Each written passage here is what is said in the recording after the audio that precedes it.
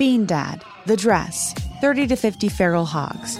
If you knew what any of those were, you spend too much time online. And hey, I do too. 16th Minute of Fame is a new weekly podcast hosted by me, Jamie Loftus. And every week we take a closer look at an internet character of the day. Who are they? What made them so notorious? How did the internet or the algorithm choose them? And what does a person do when they're suddenly confronted with more attention than the human psyche can handle? Listen to 16th Minute of Fame on the iHeartRadio app, Apple Podcasts, or wherever you get your podcasts. As important as choosing the right destination when traveling is choosing the right travel partner. Gene Fodor. Gene, was good. But be careful, because the worst trips result when two partners have two different agendas. The CIA really need your help, Gene. Freeze, Americano. Gene, run! Listen to Fodor's Guide to Espionage on the iHeartRadio app, Apple Podcasts, or wherever you get your podcasts. Bring a little optimism into your life with The Bright Side, a new kind of daily podcast from Hello Sunshine, hosted by me, Danielle Robay. And me, Simone Boyce. Every weekday, we're bringing you conversations about culture, the latest trends, inspiration, and so much more. I am so excited about this podcast, The Bright Side. You guys are giving people a chance to shine a light on their lives, shine a light on a little advice that they want to share. Listen to The Bright Side on America's #1 podcast network, iHeart. Open your free iHeart app and search The Bright Side. Cool Zone Media. Hey everybody, Robert Evans here, and I wanted to let you know this is a compilation episode. So every episode of the week that just happened is here in one convenient and with somewhat less ads package for you to listen to in a long stretch if you want. If you've been listening to the episodes every day this week, there's going to be nothing new here for you, but you can make your own decisions.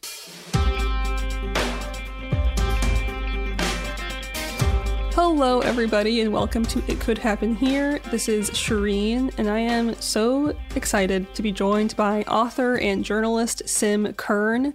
Their latest novel, The Free People's Village, is available now, so go to your local bookstore and order it, and support a voice that I believe we all need in our zeitgeist right now. So welcome, Sim. Thank you so much for being here. Thanks for having me. For those of you who don't know, Sim has been making videos recently about the genocide in Gaza from a queer, Jewish, anti-Zionist perspective. And this is one that I think a lot of people need to be exposed to and to listen to. I mentioned this to you before the recording, but a Jewish friend of mine told me how much she connected with your voice and how much she's learned from you and how your videos have been helping her approach really awkward and difficult conversations with her peers. So I appreciate you very much. Happy to do whatever I can. When you decided to start making the first video that got a lot of attention, were you seeing something that you wanted to make sure you correct in the zeitgeist? What was your perspective as a Jewish person? Well, the first video that I made was encouraging people to read books by Palestinian authors, just to learn about the Palestinian perspective, which is so often censored and not really allowed in our media, and also which you really have to go seek out in publishing. And this isn't the first time I've done this. Since I think 2017 or something was the first time I created Read for Palestine challenge on YouTube. And just creating this Read for Palestine challenge was enough to get me put on the Canary Mission website. Wow. And outed as a anti-Semite by this very Zionist website that keeps a block list of mostly students who organize with Students for Justice in Palestine and really anyone who speaks out publicly against Israeli apartheid. So simply encouraging people to read these books, I think, is really powerful. And I know for me, growing up Jewish in the United States, I was just inundated with a lot of Zionist propaganda from my more conservative family. My more liberal family would take the line of it's just very complicated. Mm-hmm. Both sides hate each other. Who can say who's right? And it was only by reading Palestinian Voices that I really developed an anti-Zionist perspective. That's awesome that you did the Read for Palestine challenge, but also not surprising about the Canary Mission thing, unfortunately. But I'm glad that didn't stop you or discourage you. When you started to learn more about Palestine, how did you approach conversations with your friends and family?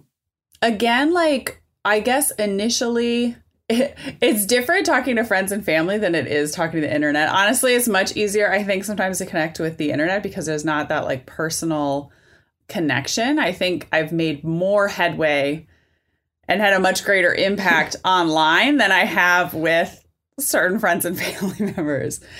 But, you know, I do think that everyone having those conversations, putting your beliefs out there, whether it's one-on-one and face-to-face conversations, or whether it is doing it online where like certainly your friends and family are going to see the things that you're posting and the things that you care about, it has a great impact. And like I've definitely noticed friends of mine over time who maybe a few intense bombing campaigns ago were very checked out on this issue are now very active and are speaking out themselves.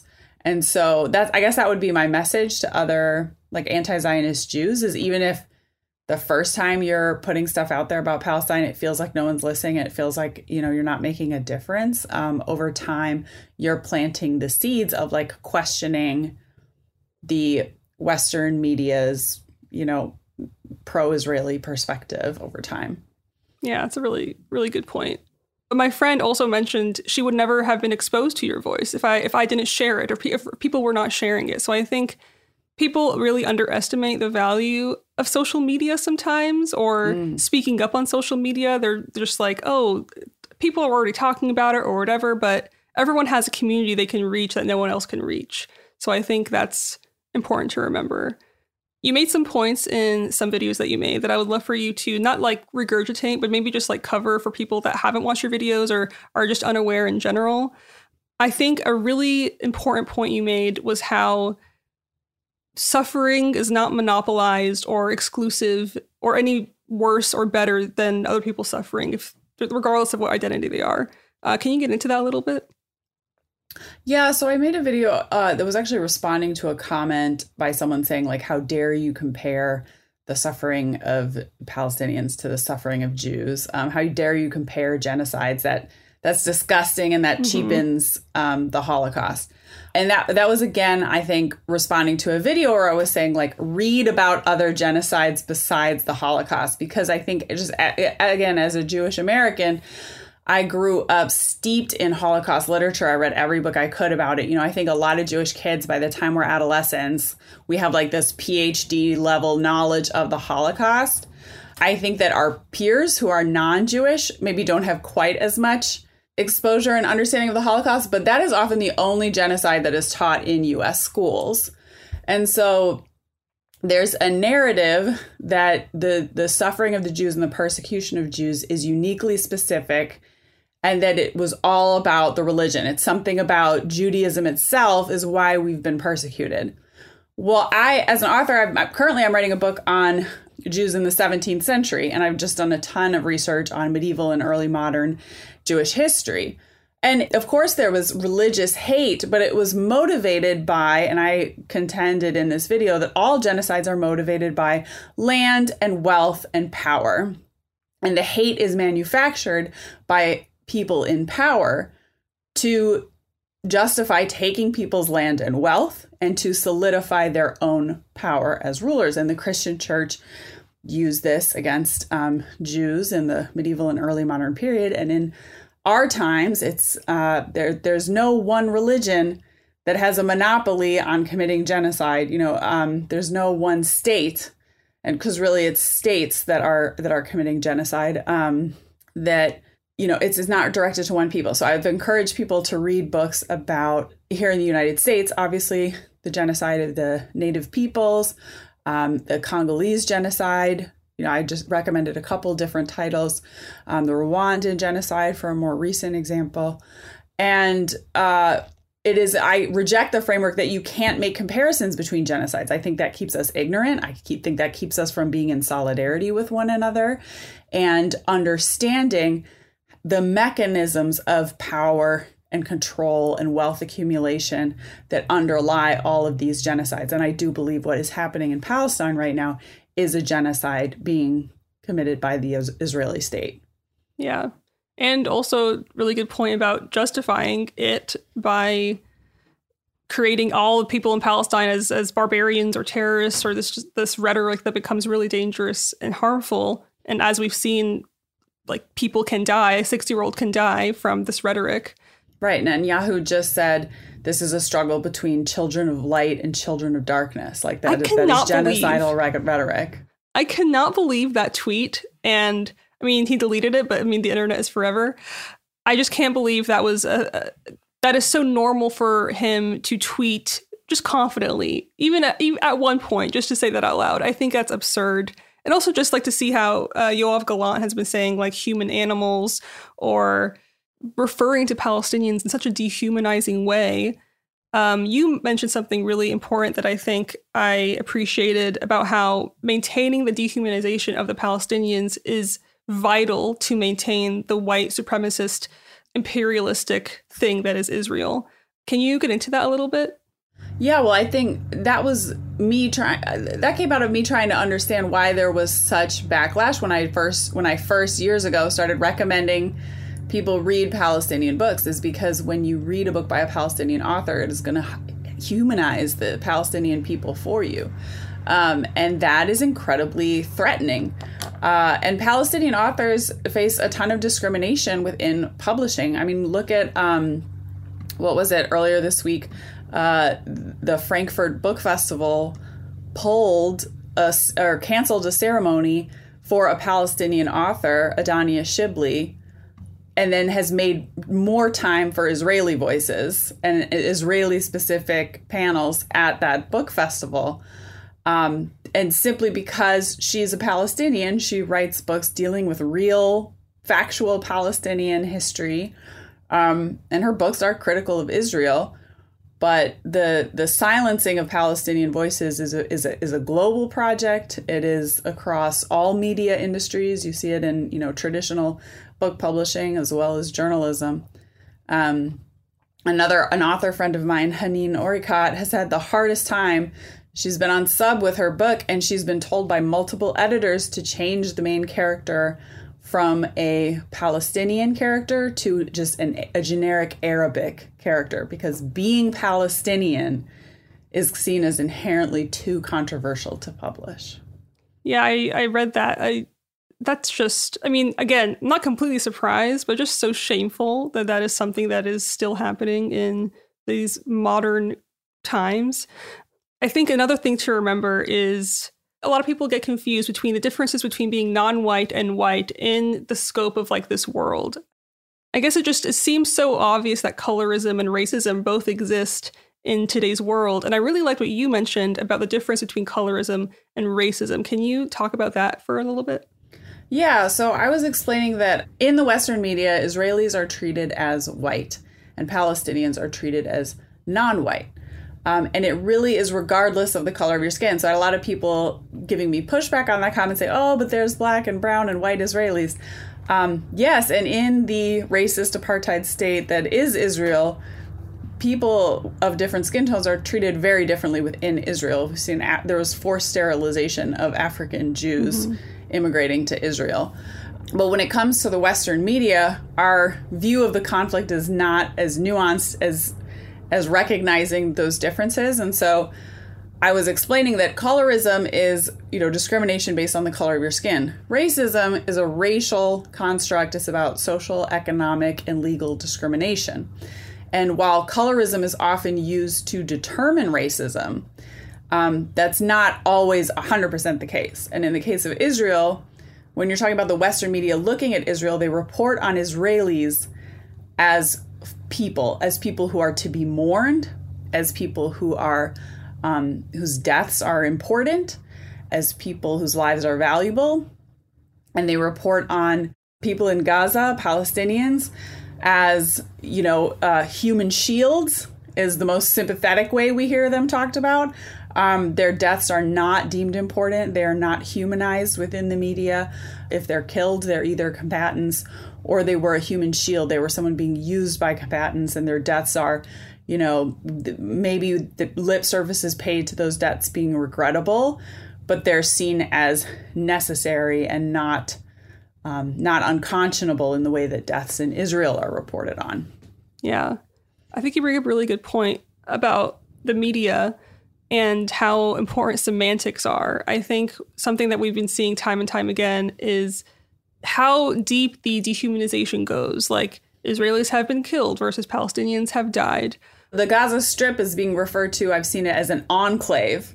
Oh my God. An enclave where terrorists lurk. So yeah, the words used to describe the city of Gaza, the words used to describe people as combatants, the words like, Palestinians die in a clash. When that clash was racist Jewish settlers with machine guns coming after them, So, yeah. Passive voice does a lot of work. It does. I mean, we've seen it just recently with the hospital bombing, how the New York Times changed their headline like 3 times from strike and then to blast, I believe, was what they landed on, blast, which I just find honestly comical when I really think about it too hard. Yeah, Elizabeth Warren came out and condemned blasts.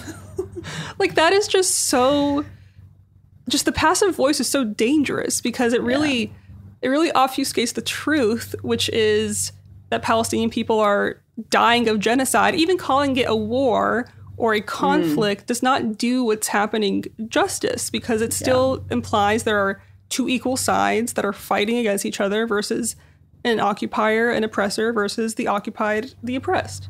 So I think semantics are so important for us to keep in mind, even when we're talking about it with our peers, to make sure that we talk about it in the correct way, because I feel like it unconsciously becomes ingrained in us, even if we don't realize it, when we keep talking about certain things, the way the media wants us to talk about them as a conflict or as a clash or whatever it is. And something else that I've really tuned into is really being careful not to pit this as a struggle between Muslims and Jews. Any framing like that is both Islamophobic and anti-Semitic and incredibly inaccurate. This is about an ethno-state, a nation-state, an apartheid state, which is Israel, targeting its captive population. And there are Palestinians who are of all different faiths, who are discriminated against because they are Palestinians within occupied Palestine.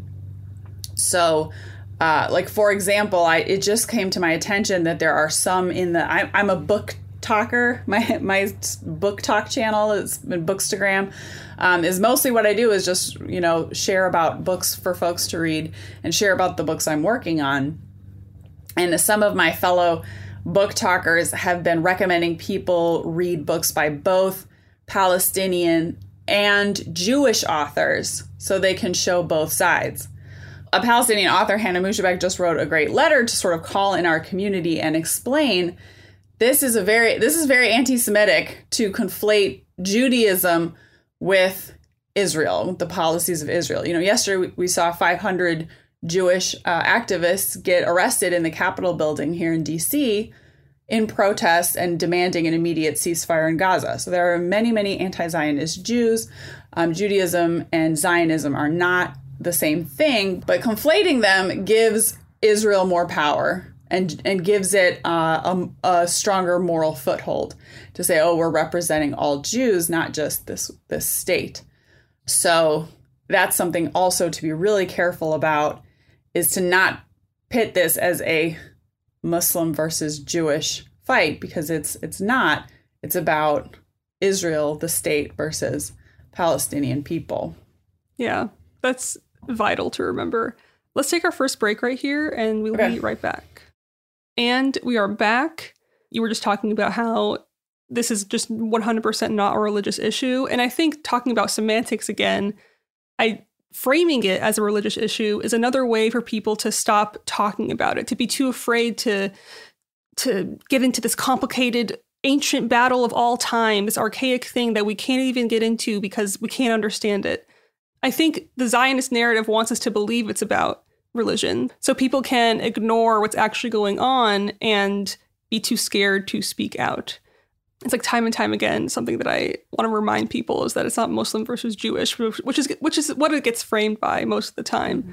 But speaking of Zionism and how it's not equated to the Jewish religion at all, if anything, Zionism is anti-Semitic in and of itself. I believe that wholeheartedly. Yeah. I believe Zionism makes all Jews so much more unsafe. Yeah, it's also rooted in a lot of anti-Semitism. Even the way the state of Israel was created was Europeans being like, hey, Jews, can you go here? It wasn't this gift to the Jewish people. It was also about to be in Africa, which I find fascinating. And also, I think people always forget the majority of Zionists in the United States are evangelical Christians. That is 100% accurate. That's why they support Zionism. And it's because they want all the Jews to go to Israel for the rapture to happen. It is the most like comic book idea I've ever heard, and everyone just goes along with it. Yeah. That brings me to another thing you brought up in your videos about needing a homeland. I think what you discussed is really important because of this narrative that a lot of Zionists teach to Jewish people about how they're constantly being persecuted. I think people are led to believe that Israel is their safe haven. Like if all else fails, I have Israel to go back to. That is my home. Even like American Jews that have no connection to Israel, really. Why, in your opinion, do the Jewish people not necessarily need a homeland? Right. Well, I made that video speaking to other leftists. I was addressing other leftists. So I think if you agree with me on the premise that everyone should have a safe place to live and everyone should have equal rights, which I think are two pretty basic tenets of being a leftist, then you just can't have anybody having a theocratic ethno-state, which is what Israel is, de facto. I mean, they say they're not, but that is how they act and that is how that country is run. And so, you know, a lot of people misinterpreted that video as you know, kind of tried to argue with me saying, but there's other theocratic ethno-states. Yeah, but I'm saying, yeah, if you're a leftist, you should think that's bad everywhere, because a theocratic ethno-state is an inherently fascist construct. It's inherently saying one religion and or one ethnicity, in the case of the way Israel interprets Judaism. These people are more valuable and are more citizens here and have more rights here than everybody else. And that is just incompatible with leftist values, I think. And so the point of that video is nobody should have a theocratic ethno-state. And this is a line that I've heard even some leftist Jews saying, well, this is a complicated issue because Jews need a homeland. Mm-hmm. Well, I'm sorry, our world is just too heterogeneous, too diverse. Migrations have been going on for tens of thousands of years all over the place. There's no one plot of land on earth anymore that you can carve out and say, okay, just this one type of people are going to get to live here and be citizens here and have rights here. Now, I'm an anarchist personally, so when I say no theocratic ethno-states, I'm also like in a bigger picture way saying like no states would be the ideal for me. But certainly theocratic ethno-states are even worse within that framework compared to like liberal democracies or something. So, that was a video that was like intended to be an in-group conversation. And then it got 1 million views because my following has like really exploded over the last week. So I wasn't expecting it to go so far. And so for people who idealize ethno-states like Japan or Sweden, they were really having a hard time with me saying that and thinking it was really anti-Semitic for me to say, oh, I don't think Jews should have a theocratic ethno-state. But no, I think nobody should have a theocratic ethno-state. That's a really good point to make. It goes back to the idea of Jewish suffering being more valuable in some way than other suffering. I think it continues this hierarchy of sorts. And everything you described about people not being treated the same, not having enough rights, that's all apartheid. I think people forget, like, Israel is committing the definition of apartheid and has been against the Palestinian people. And I find it weird that, Amy Schumer posted this crazy video proving, in her words, that it's not an apartheid state, actually, and how people have all the rights in the world, when in reality, it's shameful. Yeah, it's like the UN, Amnesty International, Human Rights Watch are all saying this is an apartheid state, but okay, Amy Schumer. Like, yeah, it's not actually that complicated. It's really not. I've been really appreciating Amanda Seales. She did like a reaction video to what Amy Schumer posted and like laid out all the racist reasons why actually apartheid is what you would call that. I think something that has bothered me within the both sides thing is, this is not a term that I hear often anymore, but like the progressive accept Palestine. I think that idea has been really damaging because it makes it seem like you can still be so liberal and progressive and still not really recognize that Palestinians are being genocided for almost a century. Yeah, and this is just so frustrating because, again, what you're seeing in Palestine, it's so stark. The violence is so obvious, and it's so egregious. And there's all these social justice, organizations and accounts that I follow. There's like queer Jewish liberation accounts who've said nothing about Palestine. There's also non-Jewish, just queer, all sorts of queer liberation, queer activists out there, which is like a whole nother network that I'm tapped into. And many of them are staying silent on this genocide. And it's like, we are all fighting the same evils, the same type of oppression. And if you want people to stand with you when your rights are being taken away, you got to stand with everybody else. That's the only way. Intersectionality is the only way that we can overcome these enormous forces of oppression in the world. So yeah, it's been very frustrating to see just how many, anti-racist organizations, queer liberation organizations are just staying completely silent on Palestine. Yeah, I have been really frustrated about that as well, because it encourages this sort of selective outrage that is reserved for certain kind of people that are deemed as human versus the people that are not. I really believe one of the most powerful voices in the fight for Palestinian liberation are Jewish anti-Zionists, because they can speak to what people deem as the source of that problem from a different place. But I hope you realize how important your voice is just in general, especially now. And yeah, I just really thank you for what you've been doing, because it's kind of scary too, I'm sure, to suddenly have a big platform and have all these people analyzing everything you're saying and trying to find little holes in your arguments. But I appreciate that you're not backing down. Yeah, it's been a trip. I went from 6,000 to 180,000 followers on Instagram in like a week. I didn't realize that you started at 6,000. I was wondering about that. That is a crazy jump. Yeah, it happened really, really fast. And on TikTok too. I had 50,000 on TikTok just from my like Book Talk, Author Talk account, which I've been, growing over the course of 2 years.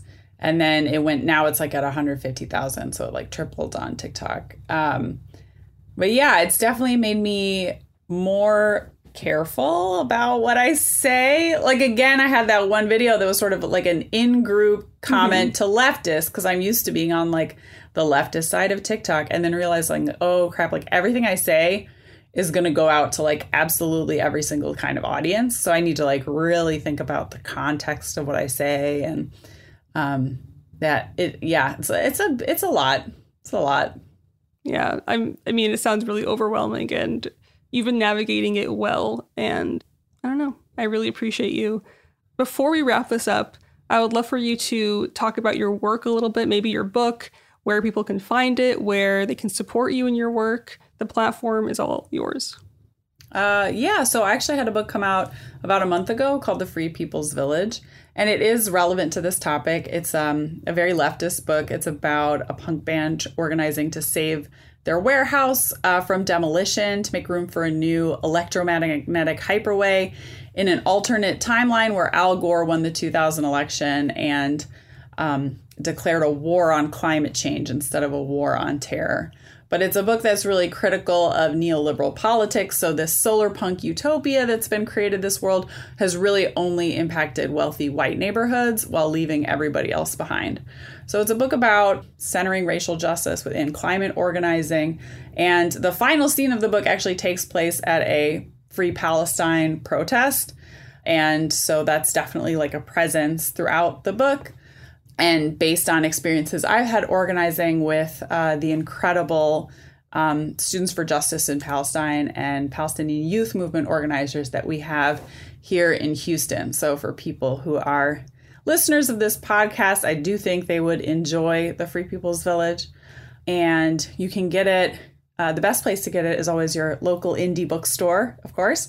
You can also support your local indie bookstore by shopping at bookshop.org, which allows you all the convenience of ordering online, but you get to pick your favorite indie bookstore to benefit. And then, of course, you can get it also from all of the big corporate retailers, and it's available in hardcover and ebook and audiobook. And you can find me online at SimKern on TikTok. And if you search SimKern, it's at Sim Bookstagrams Badly on Instagram. But if you just search SimKern, I'll pop up on Instagram. And that is SimKern for people that don't know. Yes. Just to leave us with something that we can take away from this, do you have any advice for people that are trying to open up these discussions with their peers, and how should they approach them?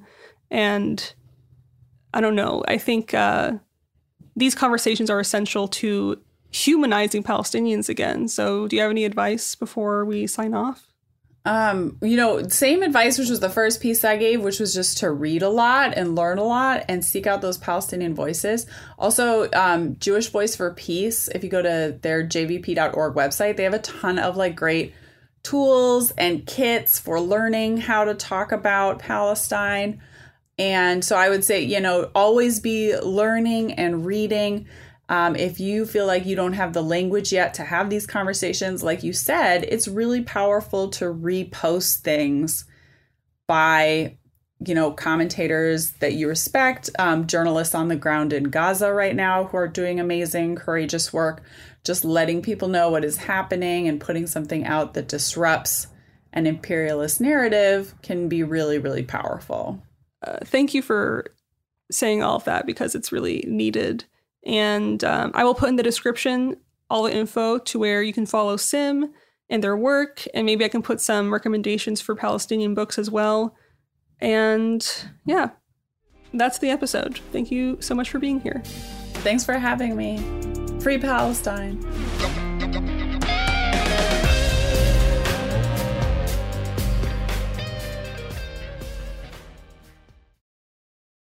When you drive a vehicle so reliable it's backed by a 10-year, 100,000-mile limited warranty, you stop thinking about what you can't do and start doing what you never thought possible. Visit your local Kia dealer today to see what you're capable of in a vehicle that inspires confidence around every corner.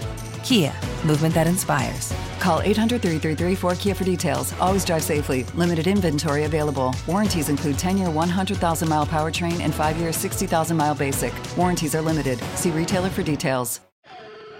Bean Dad, The Dress, 30 to 50 Feral Hogs. If you knew what any of those were, you spend too much time online. And hey, I do too. 16th Minute of Fame is a new weekly podcast hosted by me, Jamie Loftus, where every week I take a closer look at an internet character of the day. Who were they? What made them so notorious? Why did the internet choose them? And what does a person do when they're suddenly confronted with more attention than the human psyche can handle? I'll be talking to internet historians, experts, and yes, the main characters themselves to get a fuller picture. Because I think that even outside individual experiences, a character of the day tells us something about how the internet worked at that time, and how the attention economy developed into the freaky three-headed dragon it is today. Together, we probably won't be able to properly log out, but we can take a walk down scary internet memory lane and see one day a little more clearly. Listen to 16th Minute of Fame on the iHeartRadio app, Apple Podcasts, or wherever you get your podcasts.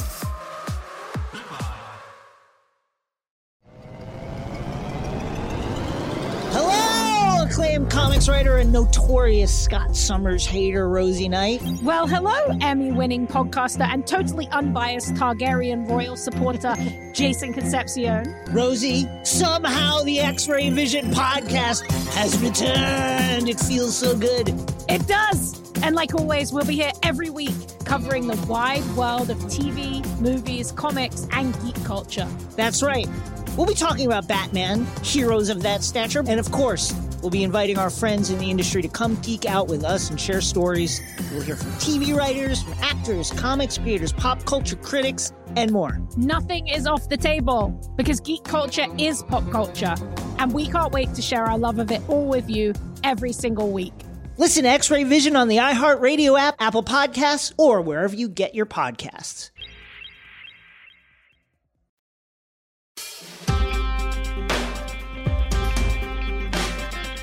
Greetings, podcast enthusiasts. It's me, James, a man who has commenced his one-man war against Qatar Airlines, who detained me against my will for most of the last 2 days in a very small part of a very big plane. See, there's a, airlines from Middle Eastern countries are usually like the best airlines are like Royal Jordanian and Air Emirates. Mm-hmm. If it's owned by a king, it's usually a safe bet. But Qatar Airways, that's what they say about England. Proudly breaks that mold. Yeah.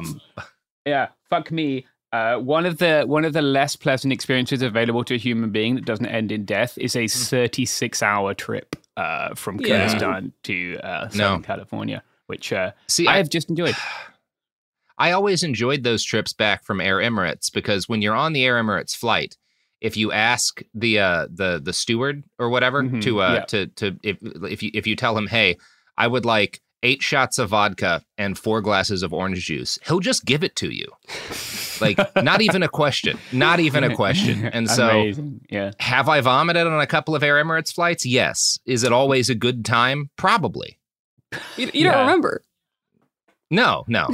Yeah. See, I was at the point of frustration where, like, and I'm as an English man, if I become frustrated and drunk, then my instinct is to fight everyone or throw bottles, and I thought that would probably result in further detention. So decided against becoming bladdered, or I could have started singing. I guess that's the other option available to me that fits my culture. So we're not here to talk about things that I like to do in my free time, as much as I would love that. But we are here to talk about things that I have been seeing in my work time when I was traveling to Kurdistan last couple of weeks. Kurdistan, for people who are not familiar, is a big area, the area where Kurdish people live, and it spans several countries. The areas I went were in Iraq and in Syria, or it's not really in, I guess, Syrian regime territory, but if you look on the map. Yeah, northeast Syria, known as Rojava. The other two parts that are generally considered part of Kurdistan are a big chunk of southern Iran and also a big chunk of southern Turkey. Yeah. So Rojava just means west. I think Rojalat is eastern Kurdistan. So yeah, I've spent the last week and change in that area. And while I was there, the Turkish state began a massive drone bombing campaign, which is what we are gathered here today to discuss. So for people who are not familiar, it's 4 years almost to this drone bombing campaign started almost 4 years to the day since Turkey's invasion of what they call the M4 Strip. So that's the area around Sarakania and Tel Abyad. We've talked about that before on the podcast, so if you want to know more about that, you can go back and listen to it. It's the area along the border, one of the areas along the border between Turkey and Syria. And as people will know, Syria is a country that has had a long and terrible civil war, which they've heard about in lots of episodes, right? We're not talking about that today so much as we're talking about the Turkish state's use of drones to bomb what people generally in this country will know as Rojava, right? So just to give some statistics off the top, this is the 4th year in a row of aggression at this time of year, right? So there have been 2 land attacks, I think Operation Olive Branch and Operation, was the other one called Peace Spring? And then the last 2 years, there have been drone strikes at this time of year. Why at this time of year? It seems very hard not to conclude that these are attempts to destroy civilian infrastructure and make it very hard for people in the cold months of the year. So right now, around 2 million people in north and east Syria are going to be without power and without water. And I experienced some of that when I was there. And the places I stayed were run off generators. So you'd have like intermittent power. You'd have power for a bit, and then they'd put some petrol in the generator, and the power will go down, or the generator would have a little tantrum, and the power would go down. But generally, I had a lot better access to power than some people had, and a lot better access to water. So as I was traveling around, I noticed some people didn't have access to like running water. Right, they can't turn on the tap and get water. Obviously, that's a massive problem. It's something I think, like, as people are listening to this, Israel is also bombing the shit out of Gaza, the whole of the Gaza Strip, right? And the US recently intervened to ensure that people there had access to water. And they have done very little in the case of protecting people in north and east Syria, right? So across this drone campaign, 48 people have died. And in the worst, or I guess the highest casualty-producing strike was one that happened while I was there. 29 Asaish. Asaish are like internal security forces. Sometimes you'll see it translated as police, but I don't think that's quite accurate. Like, that they don't do cop shit. Like they're not there to, like arrest you for parking in the wrong place or and then do the things that cops do. They're there largely as like internal security due to the various non-state armed groups that are in the area, and state armed groups, I guess, that are operating in the area that would make things dangerous for people living there. So these particular Asaish were anti-narcotics Asaish. And again, why I'm grounding this in what they do is because they're not the people who like send you to jail for the rest of your life for like having an ounce of weed. They're the people whose job it is to prevent the trading Captagon. Do people know what Captagon is? Absolutely not. Yeah, it's one of the drug. I mean, it's when you hear about drug interdiction forces like police in Rojava, they're going after Captagon. It's a big chunk of both what kept ISIS. It's the Pervitin, the meth that Nazis took for ISIS, right?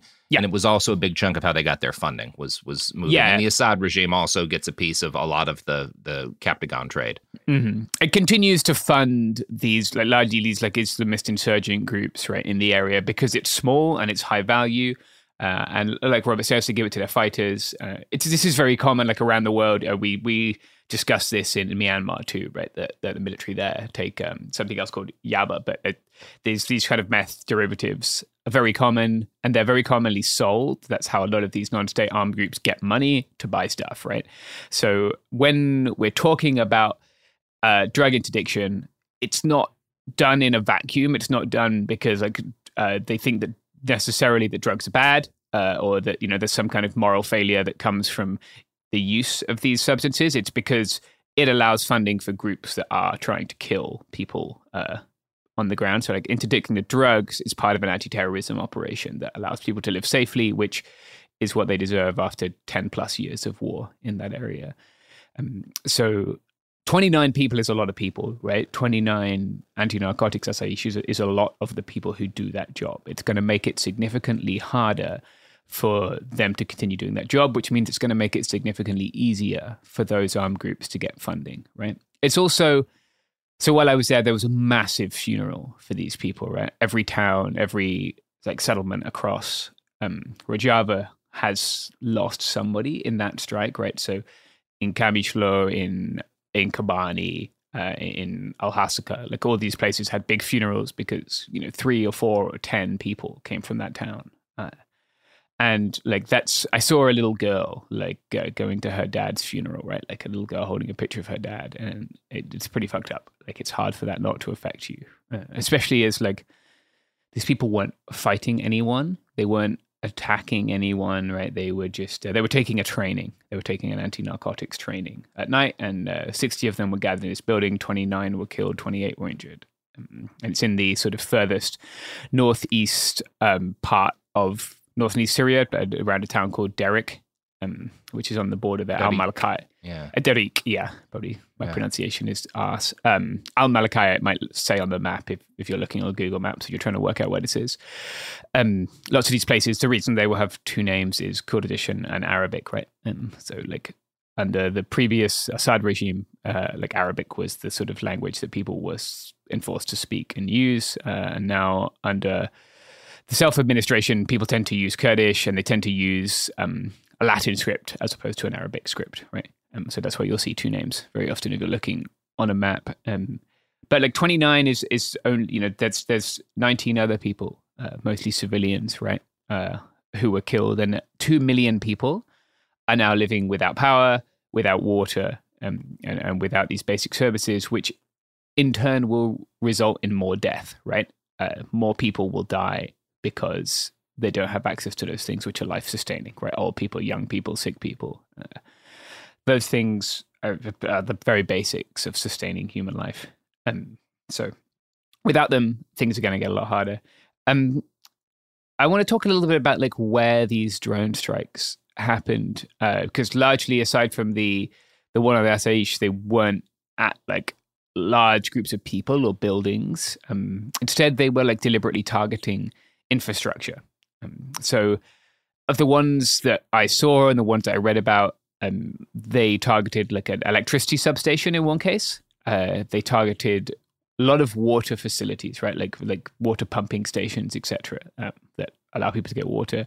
A cooking gas plant, which it's pretty obvious what that does, right? It allows people to get bottles of gas to cook their food. And a lot of oil infrastructure. So I saw a few of those, I think they're called like donkeys, the things that go up and down. Yeah. Am I using the right word? Or, I don't know the word, but the little crane things. Yeah. The things you can see if you drive through Bakersfield. I'm sure there's a name. Let's see. Yeah. Are they oil derricks? Yeah. Someone Google the name of the nodding dog that extracts. Pump jack. Is that no? Yeah. Yeah. No, wait, that's the first thing that came up. It sounds like a dude who goes to the gym a lot. Yeah, bro, I'm pump jacked. I mean, it is called an oil donkey as well, so you weren't wrong. Yeah. Nodding donkey pumps. Yeah, that's what I thought they were. Nodding donkeys. Okay, yeah, that's a phrase we're going with. So you could see a lot of these that were like knocked over on their side, right? That had been drone struck. And then you could see others that were just knocked out because the power to them had been knocked out. So obviously that's not only a major revenue source, but also like that is how people in the region get fuel, right? Mm-hmm. So like it's going to be harder for them to get diesel. It's going to be harder for them to drive around. People already don't drive around a lot because a lot of the drone strikes on people in the YPG, so the People's Defense Forces and the Women's Defense Forces. Lots of drone strikes have happened when those people are driving their cars, or when they get in a car. So it can be quite hairy driving. And so like a lot of people were driving too, like I drove around, but that's just one of the areas of risk for people, right?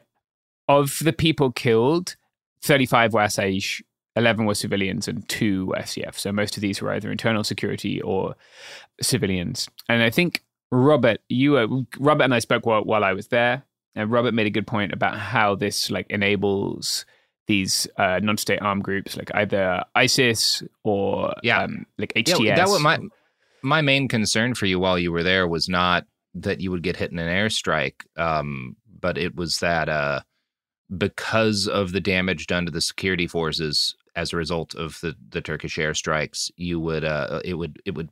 There's always been ISIS cells there, right? They've never gotten rid of all of them, and periods where the AANES self-administration is under attack are the periods in which it's most dangerous because there's less security forces, watching everything. People in general are out less, which provides cover for some of these groups that may want to do like a kidnapping. Yeah. And it's not a place where there are a lot of, I guess, folks who look like me. So I get that was a concern for us, and like it's a concern for these people too, right? They still do car bombs in Deir ez-Zor. These things still kill civilians. Yeah, they roll up ISIS people on a probably weekly basis. People are interested in getting more information both about the drone strikes and about what they call sleeper cells. The Rojava Information Center, very nice people. They have a good website. It's rojavainformationcenter.org. They produce monthly reports on both things. So that will give more information on those things. Now will be a good time to pivot to adverts, but I've got fuck all that is... Do you know who else provides great services? I don't think we can I don't reasonably make that claim. The products and services that support this podcast. Mm-hmm. Here they are. We're back, and we are discussing drone strikes on northeast Syria. I guess not just from northeast Syria. Like, these also happen up around Suleimania, if you're looking on the map. Depends, again, on the language, right? Those have happened again against KCK, which is like the Kurdistan Communities Council. So that would be that if you look at like Syria, Iran, Turkey, and Iraq as different countries, all of which have some administrative control over the nation of Kurdish people, right? Kurdish people live in all 4 countries, and they live in other countries too, of course. Then the movements in each of those countries are subsidiary to the KCK. And so some of those KCK folks are up in Suleimani, so like there will be drone strikes there. And that's far inside Iraqi Kurdistan, right? You're a long way from the border there. And that's what these drone strikes... I guess the drone strikes allow Turkish intelligence and the Turkish military to target people much, much further inside with very little consequence or risk on their end, right? These drones are largely not being targeted because certainly in AANES, the Autonomous Administration in northeast Syria, they don't have the means to target them, right? The United States hasn't supplied them with the weapons that they would need to shoot down those drones, which I think brings me on to the role of the US in this. And I guess more broadly, the role of the coalition. In this case, coalition is a coalition to defeat ISIS, right? It's made up of dozens of countries, the UK, the US, Germany, lots of other Western, I guess, countries broadly, and countries in that part of the world too. Like I think Iraq is part of it. Certainly, like Iraqi Kurdistan has done their own operations against ISIS sleeper cells, Peshmerga, and like everywhere you go, right, you'll go through Peshmerga checkpoints. Like I was going through an area where they had arrested an ISIS member the day before, so like they'll be getting you out the car, going through your bags, looking through your stuff, right? And so that's all part of the same operation. But the US has a base in a place called Al-Hasaka, which again, you can look up on the map, right? It's a little west, I'm trying to line up my compass here, a little west of Kamishlo, which is the capital of the region. And the US troops don't do a great amount of leaving that base, it's fair to say. They'll come out in helicopters. They were going out like sort of supporting SDF patrols in the Al-Hasaka region, but they were supporting them from the air, right? They generally aren't going out and about like with people on the ground talking to people unless it's a specific mission, which they do sometimes. You can, if people are interested in like the US presence, it's called Operation Inherent Resolve, and they have a Twitter account where they'll sometimes post themselves doing things. But what they don't do is protect that, like, and so the US and the Autonomous Administration are allies in this fight against ISIS, right?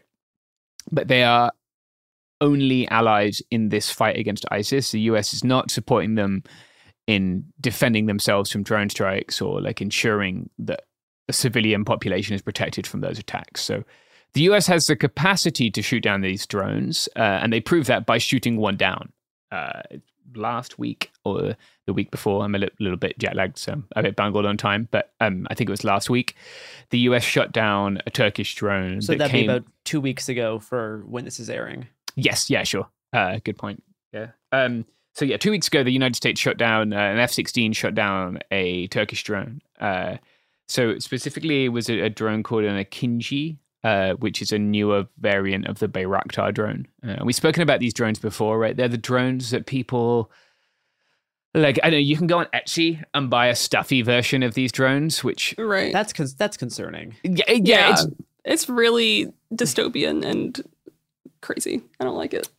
Yeah. I do not like it either. I think it illustrates the way the war in Ukraine has become like a football match for some people. Yeah. Yes. Or like a film where like, I just want to reinforce that like... It's turned into like fandom. Yeah. Yes. Yeah. I think that's an excellent way of putting it, Garrison. Like it's not cool when anyone gets fucking drone struck. It's not cool when like everyone in an area spends every night worrying if death is going to come from the sky at some point, right? Like, the effect of these drone strikes isn't just on the people killed or the people injured or even the infrastructure. The effect is on every single person worrying what's going to happen tonight, right? Like, and I can speak to a tiny part of that experience, right? Nothing compared to what people living there have gone through at all. But it's a concern every time it gets dark, you know? Well, it's tonight the night, especially for the rural folks who might be living in a rural area but near to a substation or near to one of those Nordic donkeys or other infrastructure which has been targeted, or like near a cooking gas plant, right? Those things I can imagine explode with quite some force. They can't leave, right? They can't just up and not live near any infrastructure. Infrastructure is what allows the place to be survivable for civilians. So they just have to live with this constant fear. And it's very odd to see that and then simultaneously see this sort of, I don't know, deification of drone strikes that are happening in Ukraine, and like this, you know, people with dog dressed as Napoleon Twitter avatars, like cheering someone's kid dying. Yeah, I mean, throughout all of the kind of new conflicts we've had the past 5 years, like and especially the past like 2-3 years, like the idea of like politics as fandom has produced some of the like most like inhumane, gross aspects of how people have been like consuming social media, and just the sheer. It's like people forget that this is like thousands of people's actual like human lives that they're like memeing about, and it just becomes just. They talk about it in the same way they talk about like a Marvel movie or like a Star Wars movie. Like it's or sports. Like it's like this weird like gamified. It allows you to approach these things from a very separate perspective when you're viewing it from like this fandom angle. I think, but politics as fandom in general, I think, has gotten a whole lot worse since the Trump era. We had, you know, like that's where we had like resistance libs that were copying off some of the stuff from the new Star Wars trilogy, which is kind of the inspiration for a lot of their stuff. We got Nazis doing a whole bunch of politics as fandom as well. It just create like it's like this team sports like fandom thing that is just pervade. It's seeped into like almost every single aspect of like not just politics but now like conflict and like geopolitics. Well, yeah. It's like whoever has the best branding is the one has the best chance.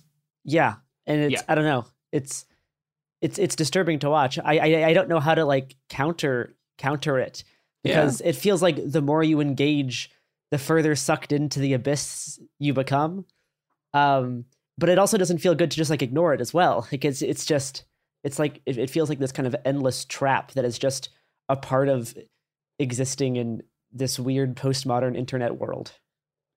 Yeah, I don't know. I think like one would hope that the internet in some ways could help us see that like at the end of every drone strike is a little fucking child most of the time. Or like I spent some time last week with a family who almost exactly 1 year ago lost their 15-year-old son in a drone strike. And like I understand people die in these things, like on an intellectual level and even on a personal level, like having spent time in these places, you know, for a decent amount of my adult life. But fuck me, it's just like it destroyed you. Like seeing a mum bury her son, cry for her little boy, it's fucking heartbreaking. And like I got to live that for one morning, and those people live that every single day, and every time.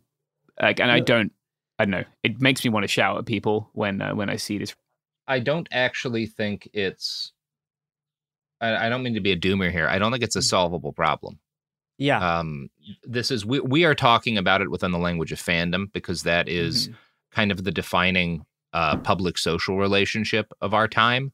Yeah. But like this is always what people have done to war, one way or the other, right? Yeah. It's faster now and more commercial, right? Like one thing, for whatever reason, I think just because we're acculturated to it, hearing people talk about, you know, doing what they do in times of war because of patriotism, because of nationalism, because of belief in the founding principles of their country, seems a little bit less coarse than like doing it because you fell in with a bunch of memers who use little dog avatars and shit.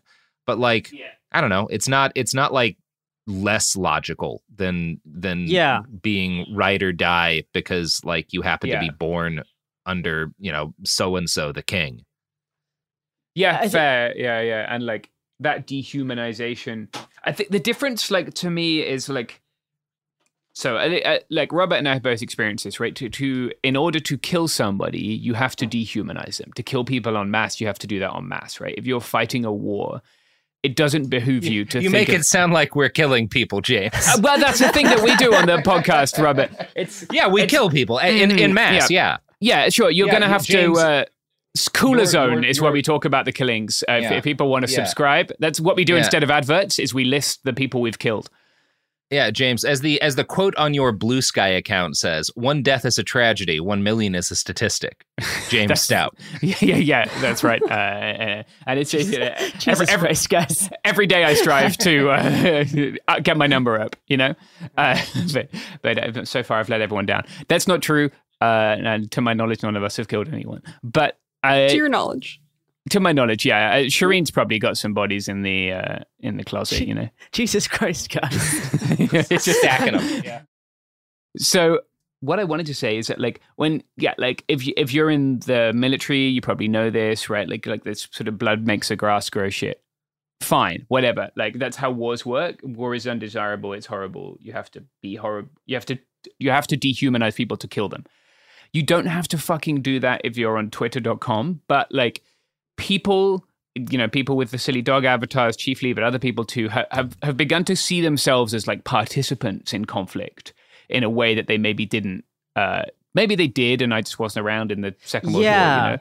No, but I think that does tie into part of how the fandom thing works, because a part of participating in fandom is being in these kind of very, very alienating online spaces, because any type of like engagement on the internet in this way is fueled through the process of alienation.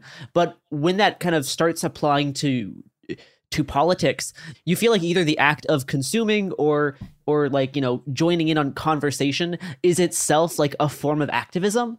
By just through like consuming or sharing content, you feel like you're actually participating in the thing itself. And I think some of it's this almost narcissistic need to not let the world pass you by, because there's something deeply uncomfortable about just like watching massive things happen and realizing like there's nothing I can do about this. To feel like you matter, and there isn't a lot of the time, right? Like your take, the instant a hospital gets attacked in Gaza, your take on that is not particularly helpful or necessary.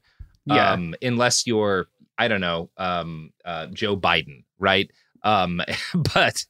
Which is not, I don't think his take was helpful, but right, it was like, it had an impact because he's the president.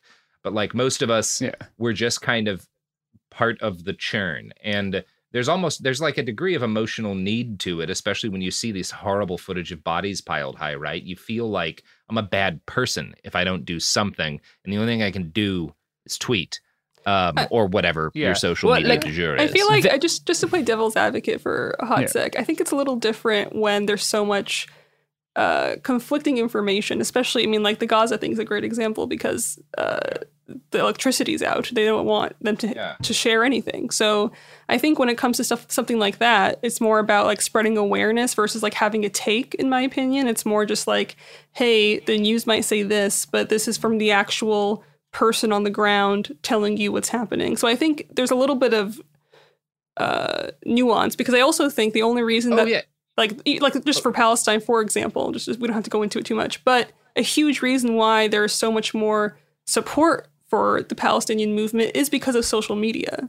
Yeah, so, definitely. Yeah. People see people in Gaza as people now, not as statistics or just through the lens of Hamas or whatever. Like, yeah, I mean, it depends. I think it depends on how you do it. Mm-hmm. And like, I mean, it is accurate to say that to a significant extent, the ultimate outcome of these conflicts are determined in large part due to public sympathy, right? Like that's going to be probably true of however things ultimately shake out in Gaza. And it's certainly been true of the conflict in Ukraine. Right? Like the degree to which weapons keep flowing to that country is going to be heavily based on the degree to which sympathy for that cause remains among U.S. taxpayers and taxpayers in other countries that are sending them those weapons. that's going to have an impact on the presidential election. Maybe.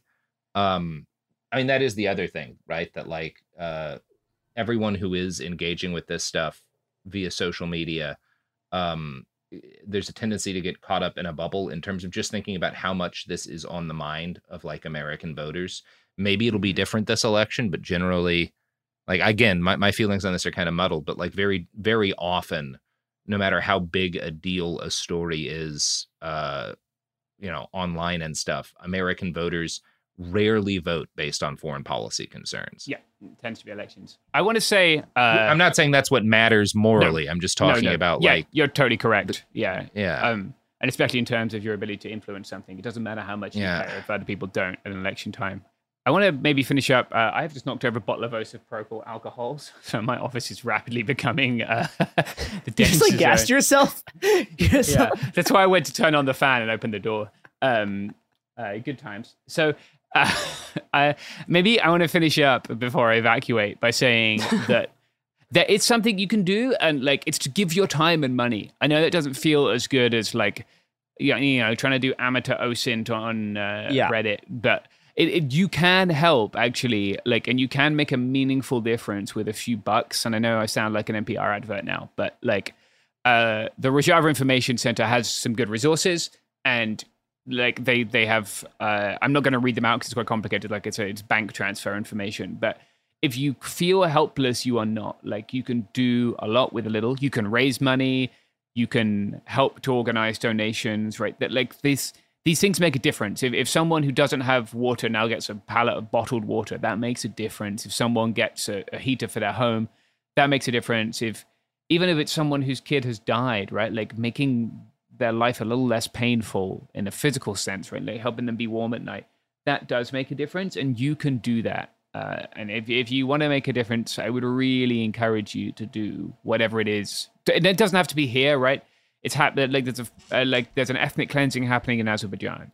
There is an ethnic cleansing happening in Gaza, right? Like these are places where like you can show meaningful solidarity and support with a little bit of a donation or a fundraiser. It's happening at our fucking border, right? Like someone died at our border since our last recording. Someone else got run over by some chud in a truck. But like you can make a difference in a meaningful way with actions, and it's really easy to get sucked into like just posting into the void and feeling helpless, but like there are helpful things you can do. And you don't have to be like rich or have a lot of disposable income to do this. There's a lot of like traditionally anarchist communities have put on benefit shows to fundraise from an entire community.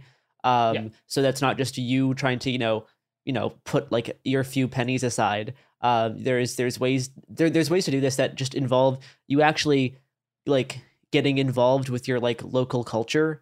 And a part of that is like, it's not politics as fandom. It is meta politics. It's where you actually put your politics into your actual everyday life, and it influences the friends you have, the communities you have.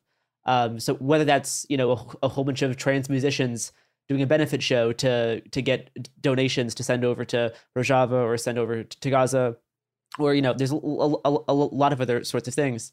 That is a way of actually having part of your politics be not just like consumption, it's not just like Twitter accounts with flags in your avatar. It's actually like living your life in a way that matches the things that you believe. And I think that like, so having spoken to people in Rojava, in the YPG and the YPJ and these other organizations, like one of the things that makes them distinct from other militaries is that they are building the world they want to see while they're fighting against the thing that's killing it, right? Like that's destroying it. Like a lot of times we'll see leftist militaries not exactly doing the equality that leftism is about, one hopes.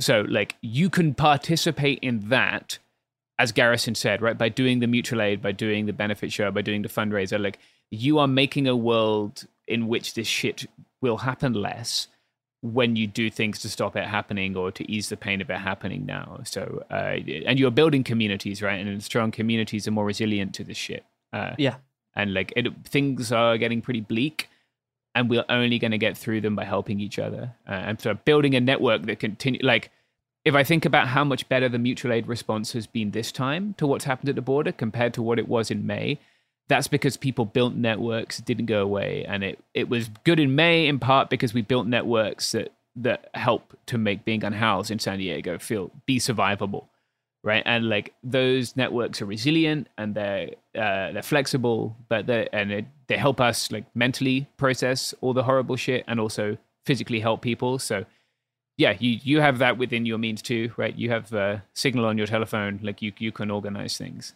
You don't have to feel helpless. But I feel dizzy due to the isopropyl alcohol that I have spilled. So maybe that's a wonderful time to end the podcast. All right, everyone. James is going to hallucinate in his office. And you, I hope, are going to hallucinate wherever you happen to be right now. Mm-hmm. Enjoy. Hallucinate a better world. Yeah. Hallucinate a better world. It might be the only way to live through one. What a wonderful podcaster Garrison Davis is, everyone. Hi, it's me, James.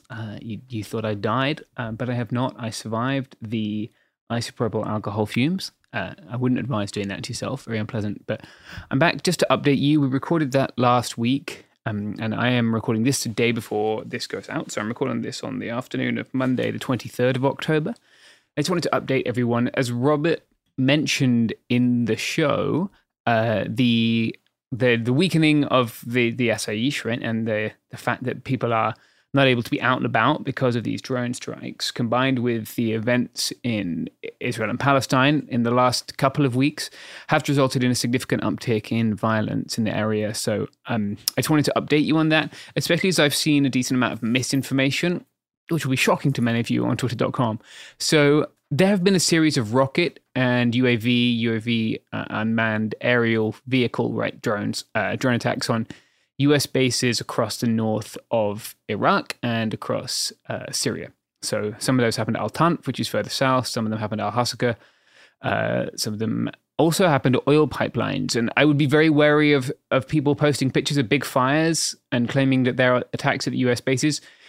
Every time I've seen that, it's actually been an attack at an oil pipeline, and either the person doesn't know that that's not a US base, or they are willfully being misleading to try and get more clicks. People get paid on Twitter for engagement now, so I'm quite cynical about people's reasons for doing that. But there definitely have been attacks, but they have not resulted in much loss of life. One contractor, I believe, did lose their lives due to a cardiac incident that happened when they were sheltering from what turned out to be a false alarm of a drone attack, but no one has been directly killed by those drone munitions.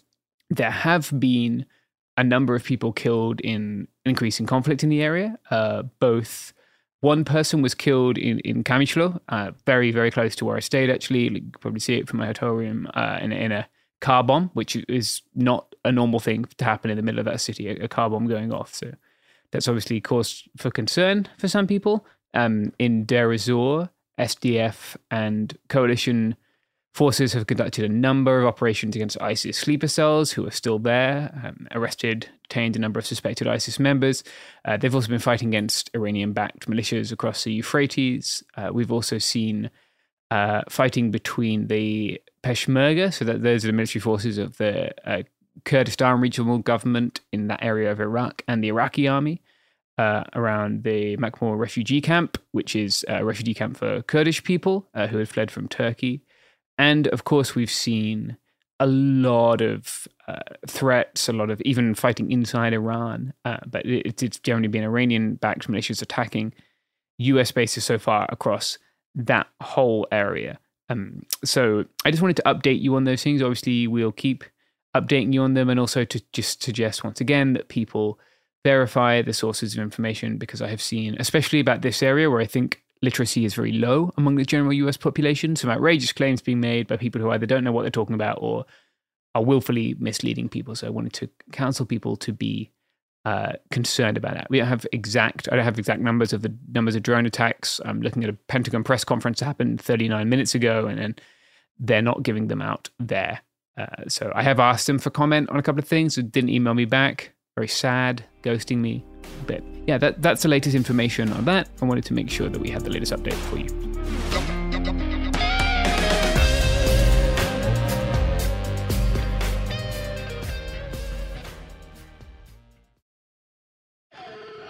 Bean Dad, The Dress, 30 to 50 Feral Hogs. If you knew what any of those were, you spend too much time online. And hey, I do too. 16th Minute of Fame is a new weekly podcast hosted by me, Jamie Loftus, where every week I take a closer look at an internet character of the day. Who were they? What made them so notorious? Why did the internet choose them? And what does a person do when they're suddenly confronted with more attention than the human psyche can handle? I'll be talking to internet historians, experts, and yes, the main characters themselves to get a fuller picture. Because I think that even outside individual experiences, a character of the day tells us something about how the internet worked at that time, and how the attention economy developed into the freaky three-headed dragon it is today. Together, we probably won't be able to properly log out, but we can take a walk down scary internet memory lane and see one day a little more clearly. Listen to 16th Minute of Fame on the iHeartRadio app, Apple Podcasts, or wherever you get your podcasts.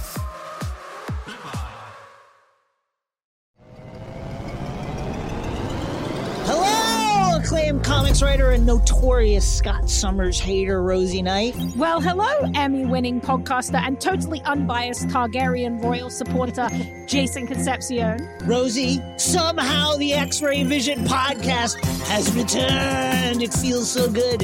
It does. And like always, we'll be here every week covering the wide world of TV, movies, comics, and geek culture. That's right. We'll be talking about Batman, heroes of that stature, and of course, we'll be inviting our friends in the industry to come geek out with us and share stories. We'll hear from TV writers, from actors, comics creators, pop culture critics, and more. Nothing is off the table because geek culture is pop culture, and we can't wait to share our love of it all with you every single week. Listen to X-Ray Vision on the iHeartRadio app, Apple Podcasts, or wherever you get your podcasts. As important as choosing the right destination when traveling is choosing the right travel partner. Gene! Eugene Fodor. Gene, was booted. Much of the joy you will find on the road comes from the person you share it with. So you write the books, Gene, and Vlastar runs the business. I understand now. It is a wise man who marries a wiser woman. But be careful and choose your travel partner well, because the worst trips result when two partners have two different agendas. Get down!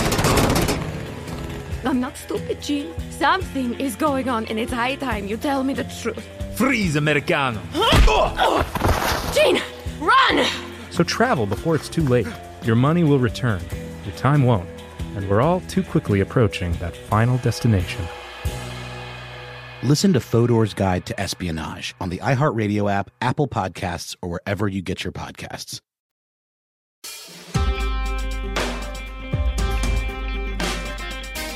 Welcome back to It Could Happen Here. I am Robert Evans, and this is a podcast about things falling apart. Sometimes it's about how to make things not fall apart, and other times it's more about enduring it. Today is more on the endurance side of things.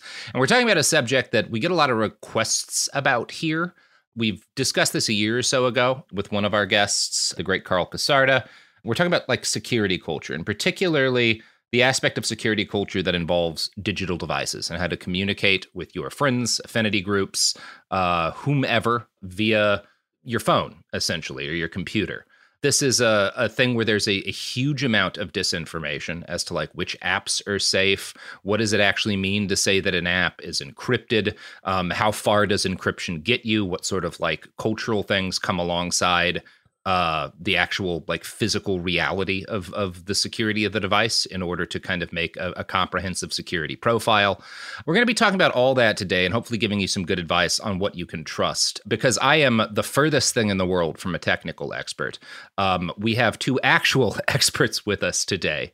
Carolyn Sinders and Cooper Quinton have both recently published a paper alongside several other authors, Layla Wagner, Tim Bernard, Ami Mehta, and Justin Hendricks, called What is Secure? An Analysis of Popular Messaging Apps. And it's basically going over what is the actual level of security with a number of like things like Telegram, Telegram's private messaging system, Facebook Messenger, Apple Message, or iMessage, I guess it's called, and obviously Signal. And kind of as a spoiler, Signal is your best bet, but that also isn't where you should end, right? I think we want to also talk about kind of like why and to what extent that's the case. But anyway, I'm going to turn things over to Carolyn and Cooper now, because I have talked enough about this. Hey guys, welcome to the show. Hey, Robert. Thanks so much for having us on. Yeah. Hi, yeah. Thank you so much. Big fan of the podcast. So always really lovely to be here. Yeah. Thank you so much. Yeah, it's really lovely to have you both. Again, listeners, if you want to take a look at this, their paper, if you just Google what is secure, an analysis of popular messaging apps, you'll find the Tech Policy Press has a summary of it that's pretty quick. The full paper is 86 pages or so. I also recommend reading that. But if you wanted to give this, the summary a skim before you continue, that might help. But I kind of wanted to start by asking you guys, what is it that makes Signal a good option for people, right? Because I think most folks, you describe it as sort of security folklore, right? The stuff that you hear about security from your friends. And if you're not a technical person, you kind of just like trust what the folks around you are saying. And that was sort of how I got into Signal, right? I'm not a technical person, but people I knew and trusted who were like, this is your best option. Yeah, thank you so much. That's such a good question. And I think Cooper and I probably have similar, but also like very different answers to it. Cooper, I can go first if you want. One of the things I love about Signal is it's just really easy to use. It's end-to-end encrypted. It's a messaging app. There's not a lot of stuff on it, but you can do a lot with it. So you can do video calls. You can send actually pretty large files like PDFs. You can kind of drag and drop stuff. It's like such a low threshold for use for users because it is a messaging app, but it does so many different kinds of things. But then related to that, it's also actually quite minimal. So the paper, which everyone should read, and we'll probably get into this later, different apps like Telegram or Facebook's Messenger app, for example, have this thing we've been calling like feature bloat. They are messaging services that actually feel a bit more like social networks if you look at the amount of stuff that's on there. And by stuff, I don't just mean like stickers. I mean, if you look at, there's all these sort of specific and strange settings you can use to have all different kinds of messages and all different kinds of privacy settings. And while privacy settings are really, really great, because Telegram and Facebook Messenger are not encrypted by default, actually some of those settings can make you feel more secure when you're not. So kind of the beauty of Signal is that out of the box, it's incredibly secure. It's end-to-end encrypted. They're not holding any data about you. I believe the only data they hold is like when a phone number or a profile has downloaded Signal, like when you've signed up. But again, it's incredibly easy to use. And another thing is, if this was a few years ago, we've been looking at Wire, for example. One of the nice things about Signal, and this might be controversial to some designers, is that it does follow modern design patterns and standards. So if you're using like an iOS or Android version, like there are buttons in places where you expect them to be. Signal's not perfectly designed, but it is quite usable. So for me, that's kind of what I think makes it really wonderful. Yeah, it's definitely, as much as I love it, it's my like standard messaging app. I do every now and then run into the thing where like my friends will call me through Signal, which is great if you need a call to be secure, but it's not nearly as good. Like it drops a lot more often than a regular phone call. And I'm like, we're just trying to meet at the movie theater. It's okay if the NSA knows, right? Like I've definitely had that with friends where I'm like, we're just calling to talk about like your dog. It's probably fine. Yeah, the FBI can have this stuff. Please send dog pics through all messaging apps. But on that note, it's writing usable software that is also secure is really hard, right? And as cryptographer, I'm not a cryptographer, but as somebody cryptographer adjacent, we got that wrong for a long time, right? Like before Signal, there were the sort of most used encryption methods were probably PGP email, which is a method for encrypting email, and off the record chats. And both of those, none of those ever got to the sort of level of user base that Signal and certainly not WhatsApp have, right? And that's largely because they were pretty much unusable. Like PGP, almost entirely unusable, even by cryptography professionals, right? Even by computer security professionals like ourselves. OTR chat, total pain in the butt, right? Like just a real nightmare to use. So like Signal, there are still some rough edges, and we talked about some of those in our paper. But overall, I think that the big innovation they've had is just remembering that what people want to do on a chat app is not encrypt things. What people want to do on a chat app is they want to chat, right? And the second that the security sort of gets in the way of that, people will stop using it and go find something that's more usable.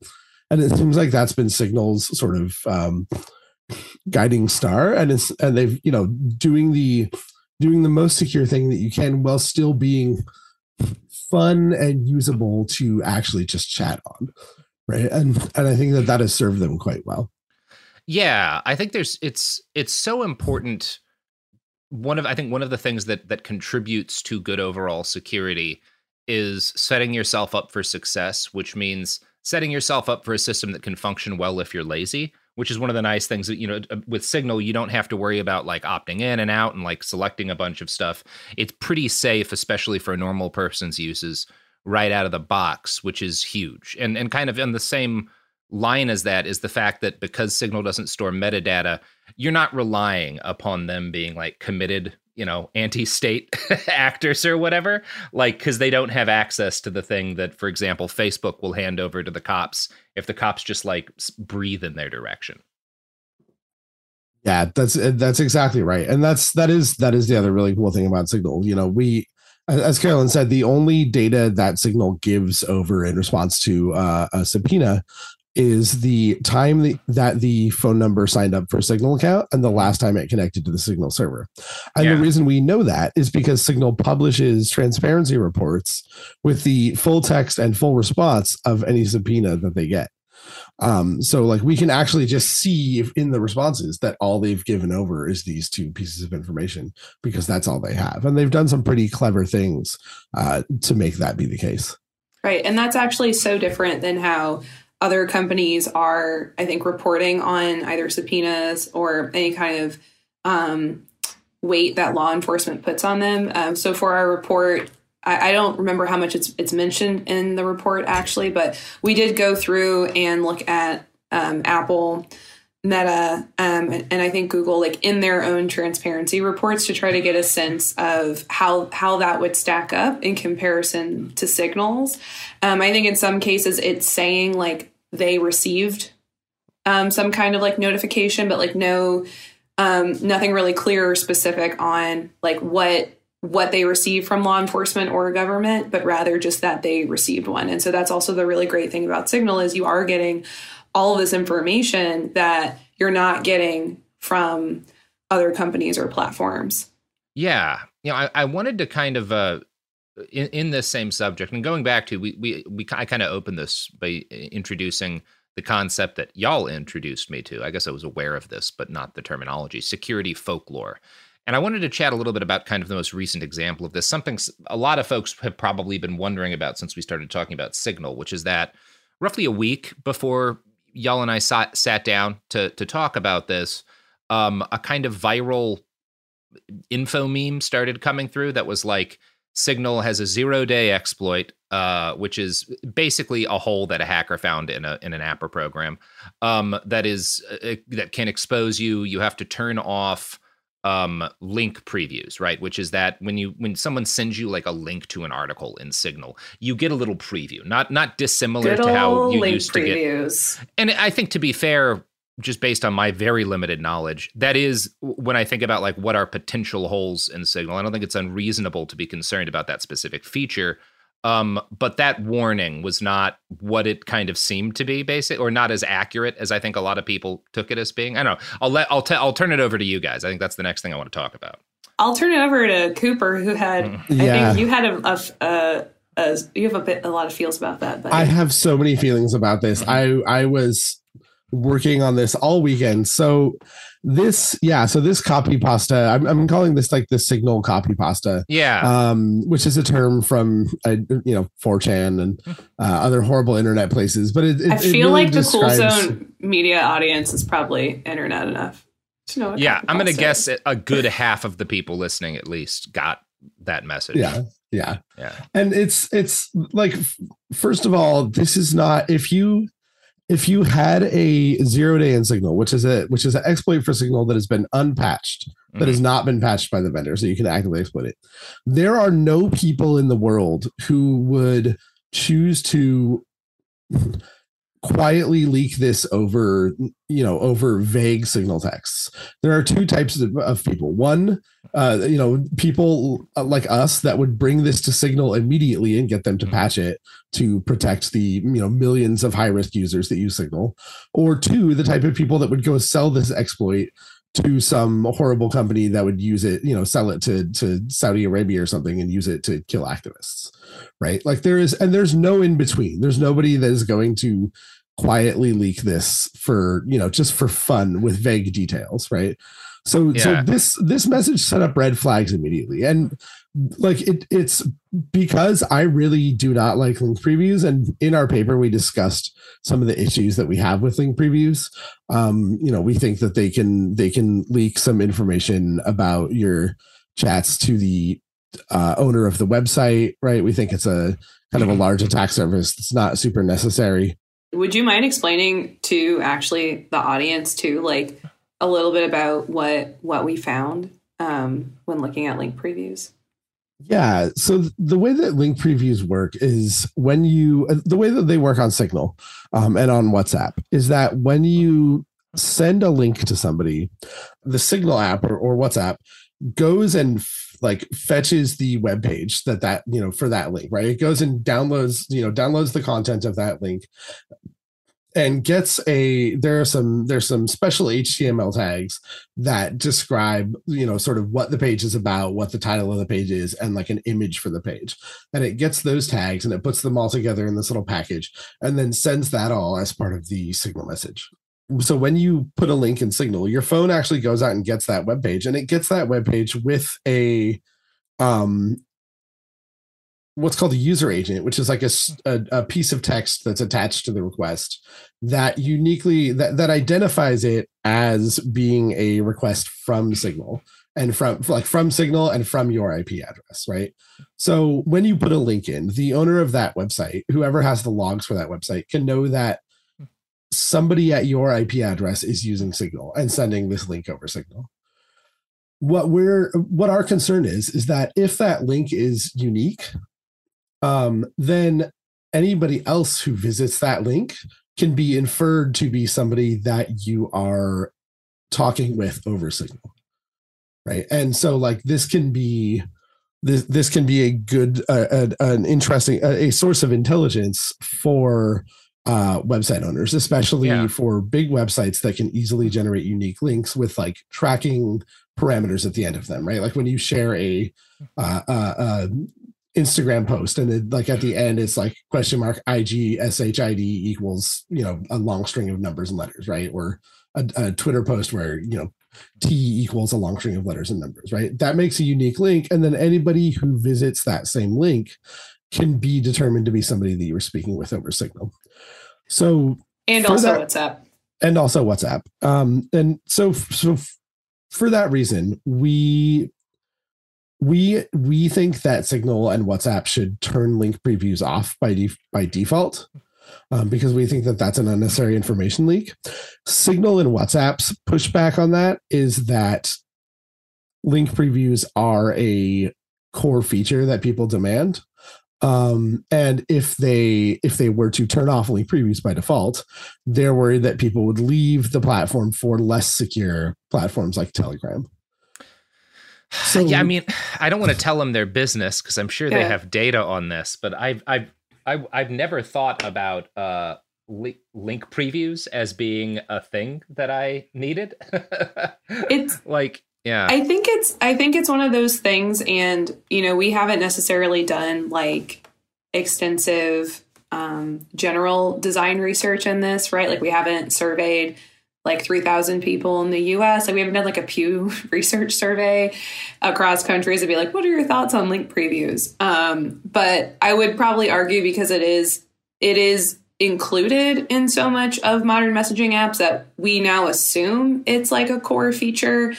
One thing I will give Signal that I think is amazing that other apps don't do, and this is true of WhatsApp, is pretty much every feature except for encryption, there's something you can toggle or turn off, right? So like link preview already was available for people to turn off on Signal.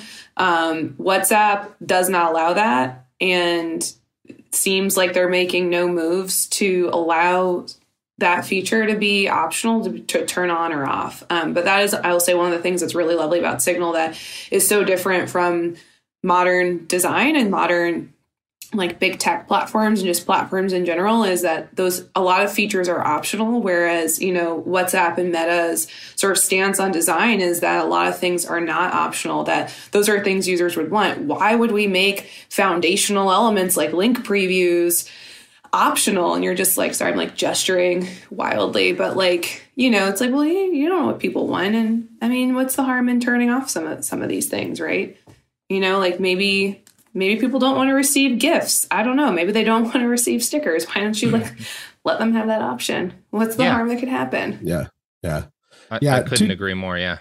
Two things I want to say on that. One is that, and first we should acknowledge that it turns out that there was no 0 day, there was no vulnerability. Yeah. Like this was absolutely just something that spread virally out of nowhere. I'd be really interested to find out what the origin of this copy pasta was, but I haven't been able to, but I'm curious about that as well, because I was in another group thread that was like, we really need outside auditors to look at these. And I was like, we have a whole report that we wrote that did look at this. Speaking of outside auditors, I got to pause you guys just a second because it is time for an ad break. So please spend your money and then come back to learn more. And we're back. Okay. Sorry about that, Cooper. Carolyn, you may continue as you were. The other thing I was going to say, the idea that anybody would leave WhatsApp because they stopped having link previews is completely preposterous to me. Like it's clownish. It's fucking clownish. Has over 2 billion users. They are in a position to set the standard for what people expect from a messaging app. And so like they could do things like turn on disappearing messages by default and change that culture. They could do things like turn off link previews by default and change that culture. Like they could do these things and, they would not lose enough users to even notice or care about. Right. Yeah. Like they are the only people in the position to decide what the culture should be. And this is what they've decided the culture should be. Totally. I hate to break it to you, but if WhatsApp just got rid of link previews, I'm just throwing my whole phone into the garbage can, getting rid of it, just tossing it out the window. Going back to a landline. Yeah, I'm just going to yeet it into a river. Be like, I don't need this anymore. Actually, I'm going back to carrier pigeons. That's how far back I'm going to go. I mean, that does kind of lead into the next thing I wanted to talk about, which is sort of the other wing from the security folklore, which is security nihilism. And yeah, this is kind of, you introduce this when talking about sort of, if you do try to engage somewhat with the technology, or if you wind up just kind of in the position I think most lay people are, where, maybe you have some friends who know more, or maybe you have some friends who think they know more, and you get all these conflicting things about like, this is safe. No, it's not. You can't trust Signal. The feds could be running Signal, all this kind of stuff. And to be fair, the feds have run security-based services before. It's not like, I don't believe that's happening with Signal, but it's not like I understand where paranoia like that can enter into people's calculus, especially if you're not technically knowledgeable. And that can lead to this sort of state of security nihilism where you're just like, you can't communicate at all online. There's no way to do it securely. And obviously there's no perfect, right? You never have it, but you don't have 100% with like talking in person to somebody, right? There are individuals in prison right now who, somebody they loved and trusted ratted on them. There's no no 100% in this world. But that doesn't mean nihilism is the right response to like trying to figure out how to set up your communication standards with people, right? Totally. I mean, I think the approach we take in, because throughout this report, we were also teaching workshops to reproductive justice activists across the U.S. and states where abortion is banned. I'm from Louisiana. I live half the year there. Abortion is banned there. And we were also working with journalists in India. So a big thing for us was also teaching threat modeling and different kinds of what Matt Mitchell, a security trainer and expert, calls digital hygiene. And so a lot of this was recognizing that there was certain practices we were picking up on, particularly with folks we were working with. So like a lot of the reproductive justice activists we were working with are new to security. They're new to technology. They don't have a background in tech. And generally, the American South, the American Deep South is super overlooked in terms of tech policy, in terms of just, I think, a general focus when people are talking about tech or tech literacy or tech activism. And that is like leaving really massive gaps in knowledge for people. And so, when we were working on this, security folklore and security nihilism were both actually very, almost like I don't want to say like a pendulum, but they were very connected. And so some of that was people hearing things like, oh, I should put my phone in a microwave when I'm having a very sensitive conversation, right? And so that's where some of that security folklore is coming in. It is something that is technically safe, but it's like not the thing you necessarily like totally need to do in that moment. And with security nihilism, what it kind of came down to, and this is stuff we've seen with other groups in other circumstances, a great example are Palestinian activists and journalists, let's say, who are, facing the threat of all different kinds of governmental censorship and surveillance, of sort of saying like when there's this large threat sort of hanging on us, and there's also physical surveillance. And this is true for a lot of journalists in other countries like India as well, for example.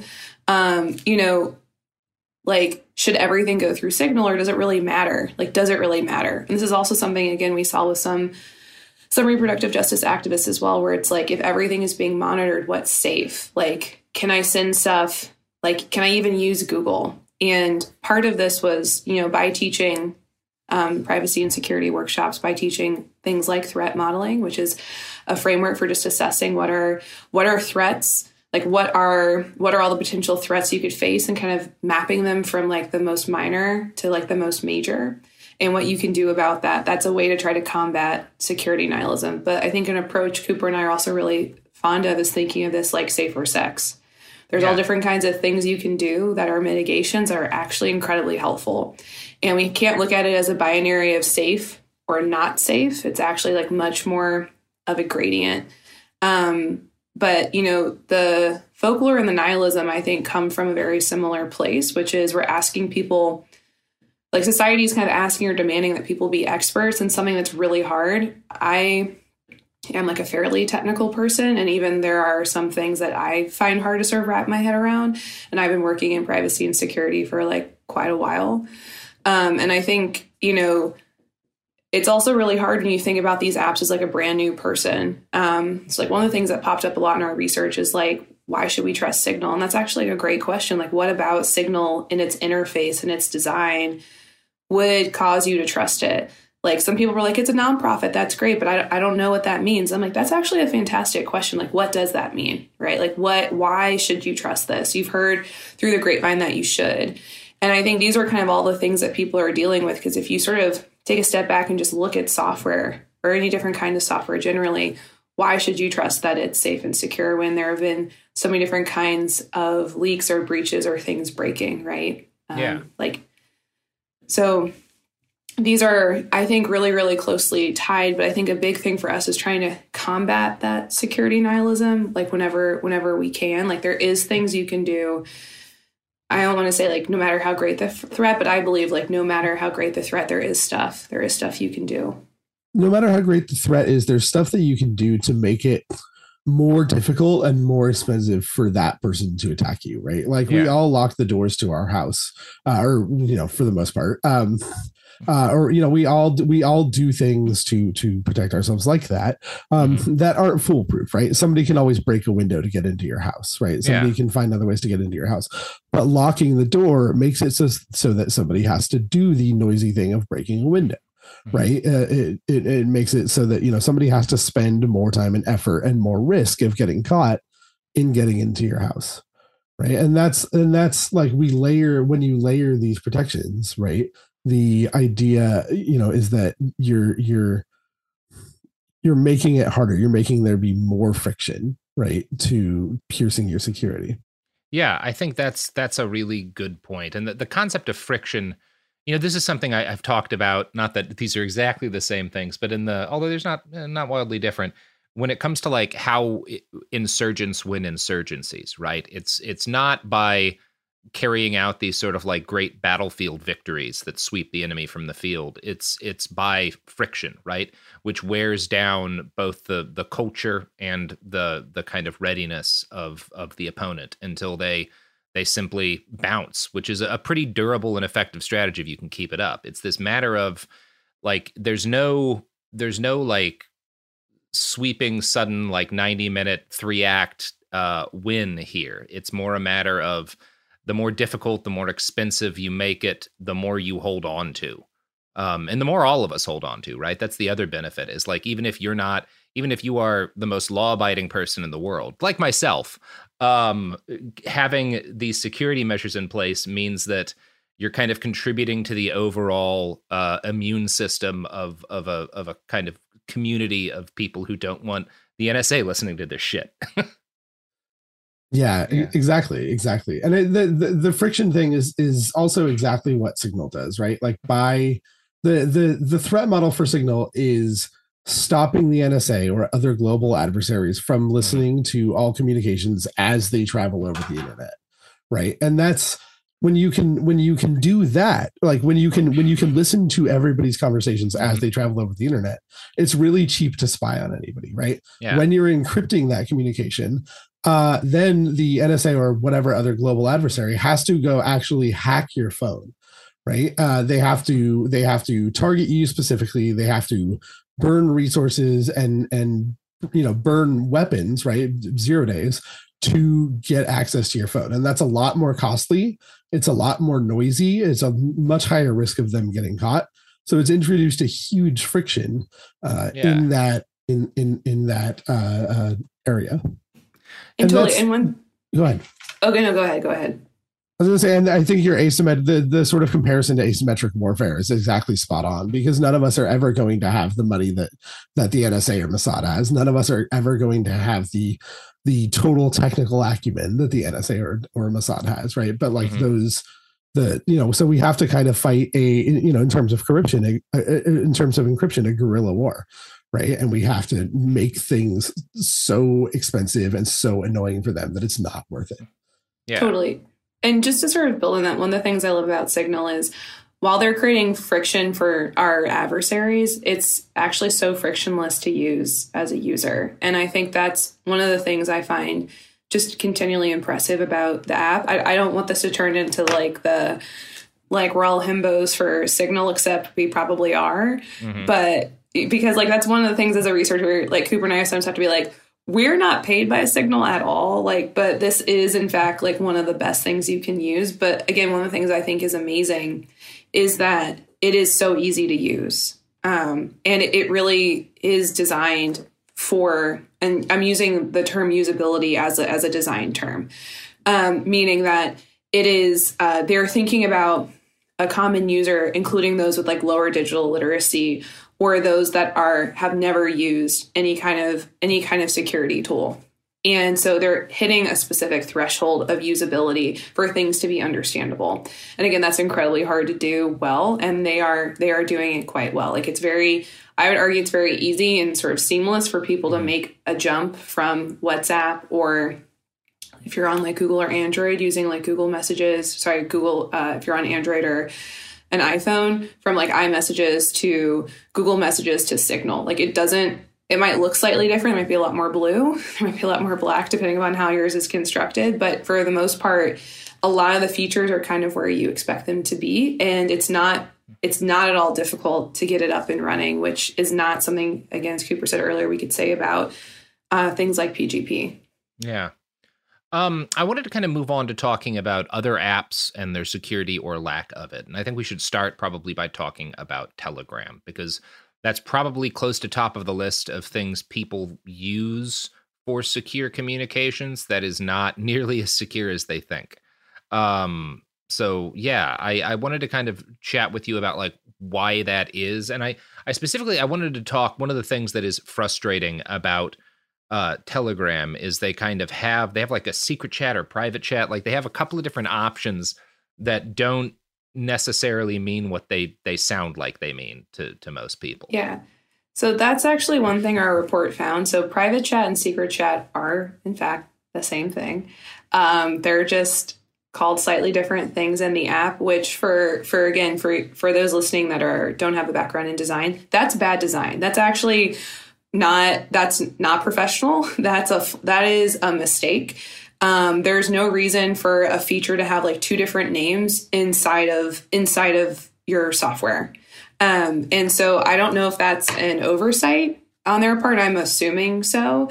But like those two things correlate to the same feature. And so they should actually be called the same thing. But then even further, that being said, what does private mean to a user? What does secret mean? Facebook Messenger, they call their encrypted message secure, or no, they also call it secret. Sorry, they also call it secret. But like, does that mean security? Does that mean encrypted? And so that's like one of the weird things where it's like, I think by using a very sort of like normalized or culturally almost like emotional name, like private, it makes something seem like it's actually quite safe when in fact, it's not. And there's a variety of reasons as why like Telegram is not a very secure app that I will let Cooper talk about more. Yeah, I would never advise anybody to have a chat over Telegram if they are concerned about the privacy of that chat. So we were talking about friction, and the fact that end-to-end encrypted chats are not the default in Telegram creates a friction for users to have an actually secure chat, right? You have to go remember to turn it on. And you can only turn it on individually per message. It's not like an overall feature on Telegram or Facebook Messenger. Like you have to go select a specific, like the specific per secret per conversation, which is, and another thing our report gets into is how also those chats don't look very different. They look almost identical to a normal chat. So for low vision users or anyone with any kind of like disability, especially a vision related disability, it's almost impossible it's like nearly impossible to recognize which chat you're using if you're looking at the chat logs. Yeah. Outside of that, like if people, in terms of like things that may not be options right now, I think basically everyone listening, Signal is a perfectly viable option, but it's not impossible that, for example, you might wind up in a country where even if there's not a specific law against it, there is a precedent established that if you have Signal on your phone, it can be at least used as a justification for charges that you were planning to do. So like, in Atlanta, people are getting charges because they had a lawyer's name written on their arm, right? And so the state saying, well, that's evidence they were planning to commit a crime. That doesn't mean that convictions will go through on that kind of thing, but it may be a reason why Signal might not be an option, or say, something comes out about it that makes it seem less secure. What are other good or acceptable options? And I know when we're talking about this, these are often options that require more input and work from the user in order to maximize their potential security. But I do think it's good to like let people kind of know what else is out there. Yeah. So when Signal isn't an option, WhatsApp is actually not a bad option. So WhatsApp, it is owned by Meta, which is not ideal. But WhatsApp actually uses the same encryption protocol as Signal. So like under the hood, the way that the math works to hide your messages from the NSA is exactly the same, right? And they've implemented it well. There are a few more steps that, a few more precautions that you need to take with WhatsApp, like making sure that your chats aren't backed up being the main one. But WhatsApp is certainly good enough, right? If your chat networks aren't using Signal, if you're in a country where you can't use Signal, right? Like WhatsApp has 2 billion users. It's you can use WhatsApp almost anywhere in the world. It's ubiquitous enough that it's not going to mark you as, somebody with something to hide, right? And I don't want to discount WhatsApp, right? Getting 2 billion people to have end-to-end encrypted messaging by default overnight basically was a major coup. Like that was world changing, right? Yeah. And they really do deserve applause for that. Obviously, I think partly because of their scale, partly because they're owned by Meta, right? They haven't taken all of these same steps. Like they do have more metadata on their servers than Signal does, right? But if that's your option, that is a fine option.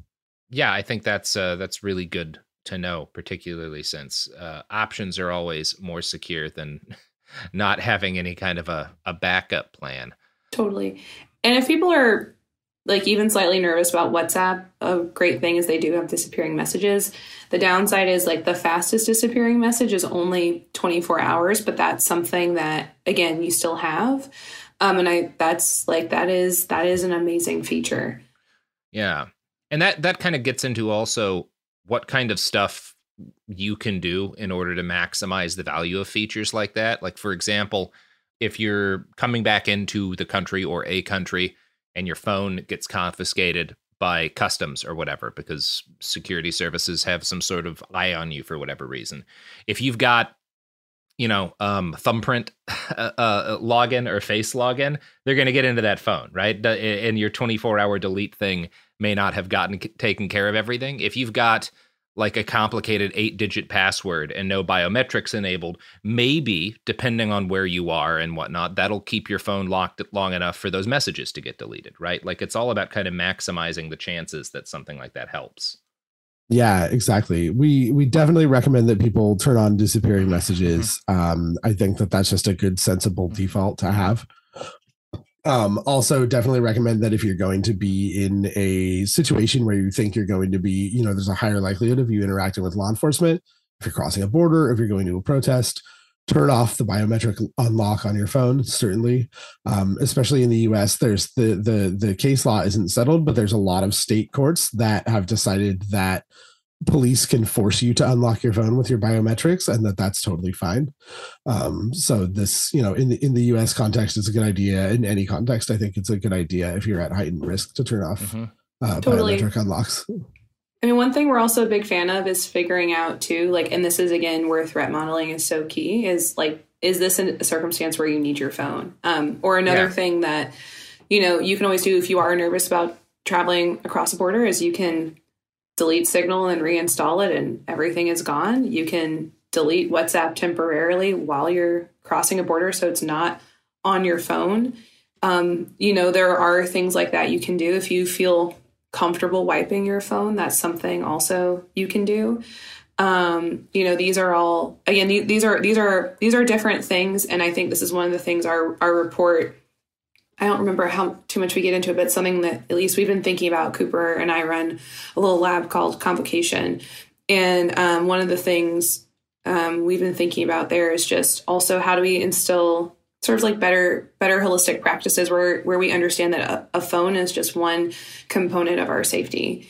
And so secure messaging, encrypted messaging is one component of that safety. So what are other things we can do? And some of that can be, wiping your phone if traveling, if that makes sense for you, or if that's something that makes you feel safer, or removing certain apps and then, reinstalling them later.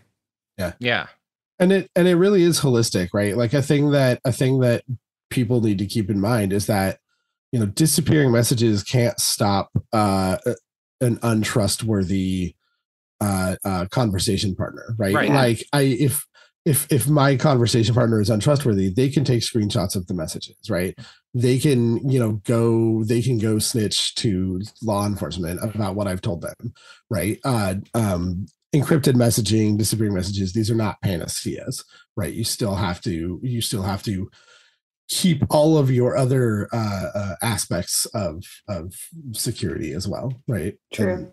And so don't entirely rely on these technologies to save you, right? You have to also trust the people you're working with and build these layers of security up. It's true. I mean, Cooper, you could leak all of my secrets right now on this podcast, and you've chosen not to. What a gentleman.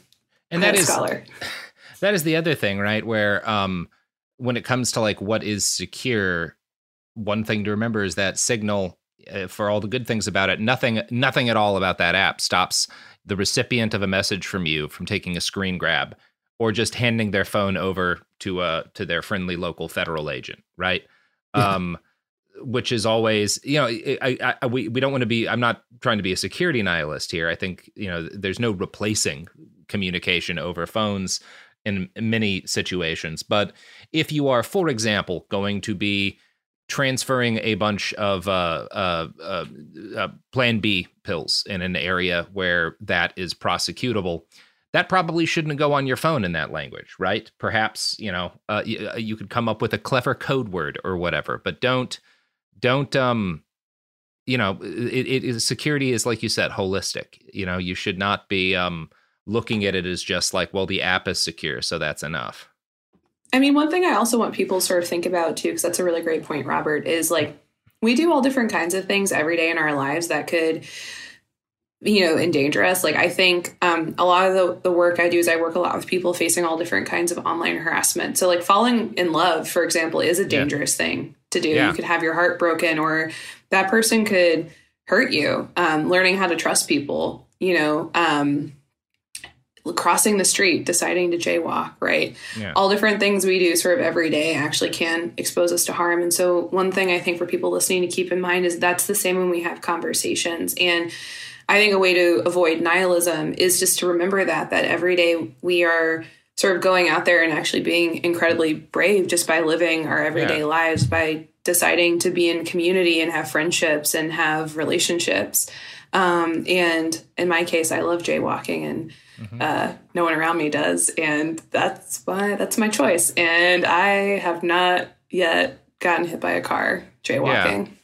I think it's good to look at this the same way. There's a concept that the military has sort of developed when talking about how not to die when you're in a gunfight or something. It's called the survivability onion, right? And I think it's extremely useful, both if you're talking about like, well, I'm going to a protest and there will be violence there, should I wear armor, et cetera. But it's also just it's really useful with any kind of security. And the onion, it's envisioned as an onion because like the largest outside chunk of it is don't be seen, don't be acquired, which means somebody actually getting you in their head sights. Don't be hit, which means being behind cover or something. And then the very internal part of it is like have some sort of armor in case you are shot. But if the armor is useful, the majority of the onion has already failed, right? If encryption is useful, that is not a dissimilar sort of situation, right? So there's a degree of canniness is super helpful in thinking about like what is visible about me if I'm doing something that right. I know that I have to be extra concerned about the state seeing. What is visible about me from the outside? Totally. I mean, I think that's an amazing thing to think about. Like, where are you sending a text message? Are you in a place in which like someone can lean over? Like, I'm the nosiest motherfucker in all the time. I'm constantly like looking around, being like, what's that person watching on an airplane? Or like if someone is sitting next to me scrolling. So like you wouldn't want to like send a sensitive text message like next to me because I'd be like, that's interesting fodder. I'm gonna text this to Cooper later. And so I think it's important to think about that. Like who's around you? Is like, how are you describing something? Do you know the person you're messaging? If you're in a group message, do you know everybody there? Like, do you trust all of them? And if you're ever nervous, this is, I guess, the upside also to in-person conversations. You can have, a phone call or an in-person conversation with someone, right? Mm-hmm. If you're really not sure or you don't feel comfortable even sending something over Signal, that might be the time to be like, hey, do you want to meet up and get a coffee? And then, try to find a discreet place to have a conversation. Yeah. Yeah. I do want to roll to ads real quick 1 second. Then I think Cooper had something to say, and we'll continue. But first, products. We're back. Cooper, you look like you had something to add on that. Nothing particularly serious, just that I think that's really good advice from the military and absolutely justifies the $900 billion budget. That they get. Yeah, I'm glad they put together a fucking graphic. I wonder how many billions of dollars that did cost. Yeah. I could make a graphic for hundreds of millions of dollars. Yeah. If anybody wants to fund us for hundreds of millions, we'll do it. Let us know. A mere hundreds of millions. We have so many good t-shirt ideas and sticker ideas, y'all. So many good ones, so many unhinged ones that the world needs to see. Yeah, I do, I guess just because of the amount of time I've spent thinking about this stuff from my old job, there are a couple of concepts from military planning I think about in this context. And one of them that I also think is relevant to what we're talking about with friction is the concept of an OODA loop, right? Which is, how do you win in combat against an opponent? And it's by disrupting this thing called the OODA loop. And the OODA loop is how an adversary carries out actions in a conflict like this, right? And the steps you have to go for are observe, orient, decide, and act. And if you can disrupt any stage of that, you can stop them from taking actions, right? Which stops them from being able to harm you. And the good security is going to impact all three of those things, right? It's going to stop them from being able to see you sometimes. If they can see you, stuff like, we were just talking earlier about link previews, right? And how that can kind of expose maybe who you're in communication with potentially. Well, that could allow the state to orient themselves to you and to your friends, right? And obviously stuff like locking down your devices, not having unnecessarily info online can stop them from being able to decide, what you're doing and how they should respond to that. And I think that's also good if you're not just somebody who is concerned about your security, like most people are, because it's good to have some security. If you're actually dealing with the state or a corporation as an adversary in some way, it can be useful to think about your security culture in those terms. Yeah, absolutely. I think that's absolutely right. It's, and I think that it's, it points to like, we should understand what the, mode of thinking of our adversaries is, right? Mm-hmm. Like we should, if your adversary is the NSA, right? Which is like probably actually not most people in the US. Yes. Like for most US activists, the NSA is not actually your biggest adversary, right? No. Like, your biggest adversary is going to be local police, right? Your biggest adversary is going to be,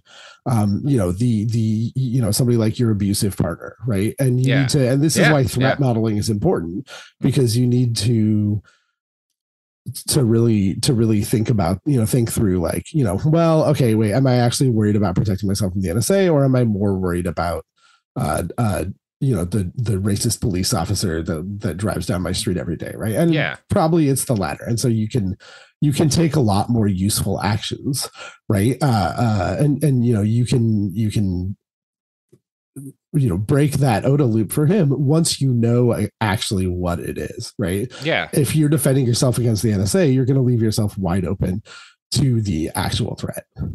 Yeah, it's totally. I think a great example, and I don't mean to be like quote unquote subtweeting somebody here, but I've known a couple of folks like this. It's like if you're super paranoid, you're not putting anything online, you're only talking with your close friends, you use a dumb phone, you have burners, but you also drive around with a shitload of weed in your car in a state where that's illegal. Well, it's like, well, right. Like your threat modeling is not great in that situation, right? Or like, I do all that, but I carry an illegal handgun with me wherever I go. It's like, well, like, that may be more of a threat than your phone. My partner the other day was like, what if I got a dumb phone? I was like, what if I divorced you? Like what if? Mm-hmm. They were like, what do you mean? And I was like, well, I'm going to be the one using all the maps for both of us. Yeah. And having to Google all the dumb shit you want to Google. That doesn't make, I'm now your weakest link. Like, go fuck yourself. But also I was like, I'm absolutely not going to be your Google Maps bitch. Like, I'm not doing that.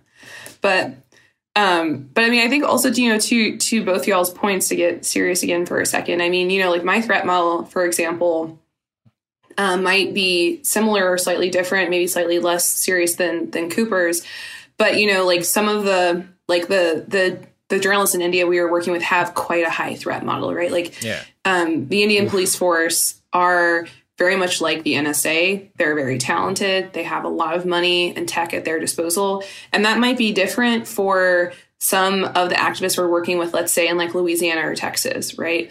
But the difference is we're still talking about, I would argue, two brutal police forces that just have different means of disposal at their hands. So the Louisiana police are groups you should totally be worried about. They might not be able to hack your phone, but maybe eventually they could.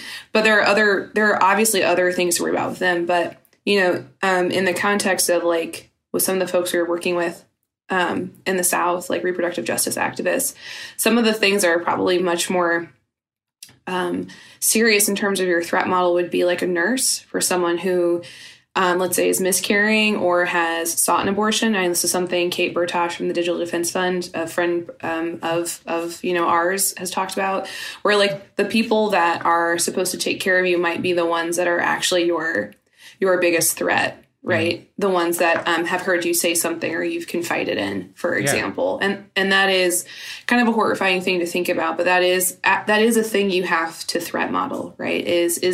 Can I trust this person? How am I describing, what's happening?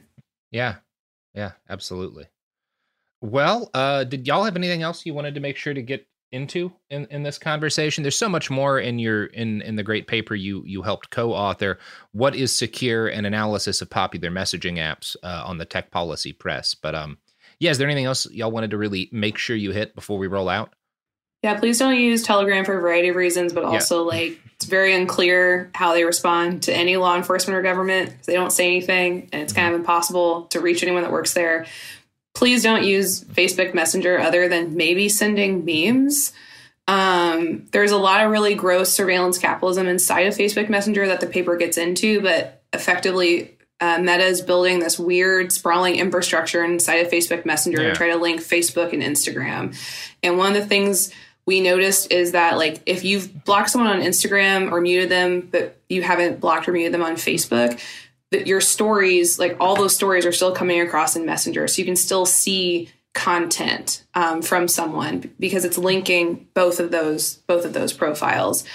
So, you could see how we're taking an online harassment lens, why that's really bad, why that's really harmful and could be potentially, upsetting and triggering for folks. Yeah. I'll add that I think the major thing I want people to think about is that encryption really does work, and it works really well. And we can see that because a lot of countries right now are trying to pass laws that either weaken or ban encryption, right? And in fact, the UK did just pass such a law, the Online Safety Bill in the UK. And so it's really important that we push back against these laws and fight back against these laws and whenever we can, right? And I'm not coming at this as somebody who's a big believer in the in incrementalism and in working with governments, but I still think that it's really important to educate folks and push back against these laws and try to not let these pass, because these will be really bad for all of us.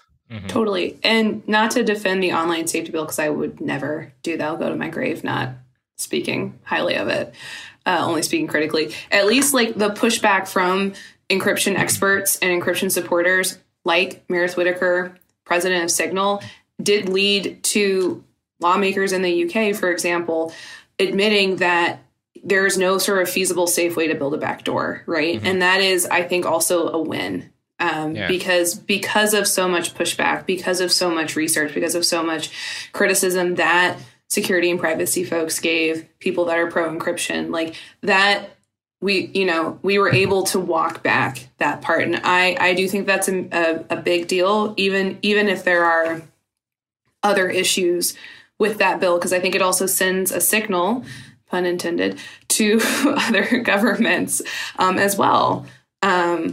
And I think that that's incredibly important. But yeah, I would also say just use Signal whenever you can. But yeah. Yeah. Well, all right, folks. That is going to be it for us here at It Could Happen Here. Thank you all for listening, and thank you, Cooper and Carolyn, for coming on. Thank you for having us. Yeah. Thank you for having us. You can find us on social media for now, I guess, until it all lights on fire. Yeah, whichever one you want to trust. Yeah. I'm Cooper Q on most social medias. Blue Sky, Mastodon, Shitter. Mm-hmm. Yeah, I'm Caroline Cinders, just my first name, last name. Our lab is Convocation Research and Design. We're Cord Labs on Twitter at the moment. Mm-hmm. Hopefully we'll be getting on Blue Sky very soon. Yeah, I'll probably get back on there more now. Twitter has gotten remarkably worse, which, we had back in the day on the old Something Awful forums, there was a thread in one of the debate forums about this very right-wing site called Free Republic, which was like one of the earliest reservoirs of what became Trumpism. And the tagline for the thread, just kind of watching these people, was "There is always more and it is always worse." And boy, goddamn, if that hasn't been a continually accurate statement about the whole of social media right now. But isn't it kind of amazing to watch someone just light $40 billion on fire? Yeah. And just totally there is a beauty to it. Yeah. It's like the nihilist in me being like, wow. Comrade Musk really taking some hits to capitalism here.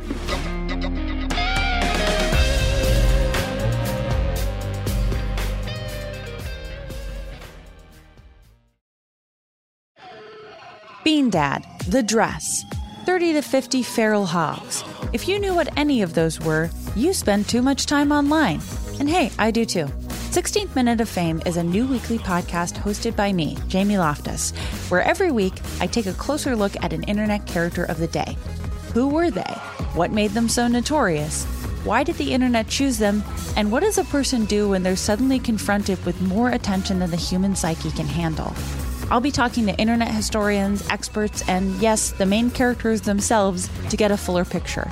Because I think that even outside individual experiences, a character of the day tells us something about how the internet worked at that time, and how the attention economy developed into the freaky three-headed dragon it is today. Together, we probably won't be able to properly log out, but we can take a walk down scary internet memory lane and see one day a little more clearly. Listen to 16th Minute of Fame on the iHeartRadio app, Apple Podcasts, or wherever you get your podcasts.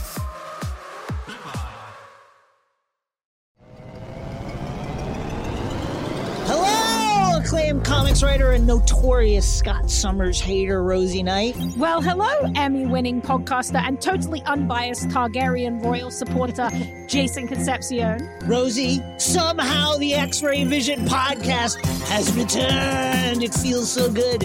It does. And like always, we'll be here every week covering the wide world of TV, movies, comics, and geek culture. That's right. We'll be talking about Batman, heroes of that stature, and of course, we'll be inviting our friends in the industry to come geek out with us and share stories. We'll hear from TV writers, from actors, comics creators, pop culture critics, and more. Nothing is off the table because geek culture is pop culture, and we can't wait to share our love of it all with you every single week. Listen to X-Ray Vision on the iHeartRadio app, Apple Podcasts, or wherever you get your podcasts. As important as choosing the right destination when traveling is choosing the right travel partner. Eugene Fodor. Gene, was booted. Much of the joy you will find on the road comes from the person you share it with. So you write the books, Gene, and Vlastar runs the business. I understand now. It is a wise man marries a wiser woman. But be careful and choose your travel partner well, because the worst trips result when two partners have two different agendas. Get down! I'm not stupid, Gene. Something is going on, and it's high time you tell me the truth. Freeze, Americano!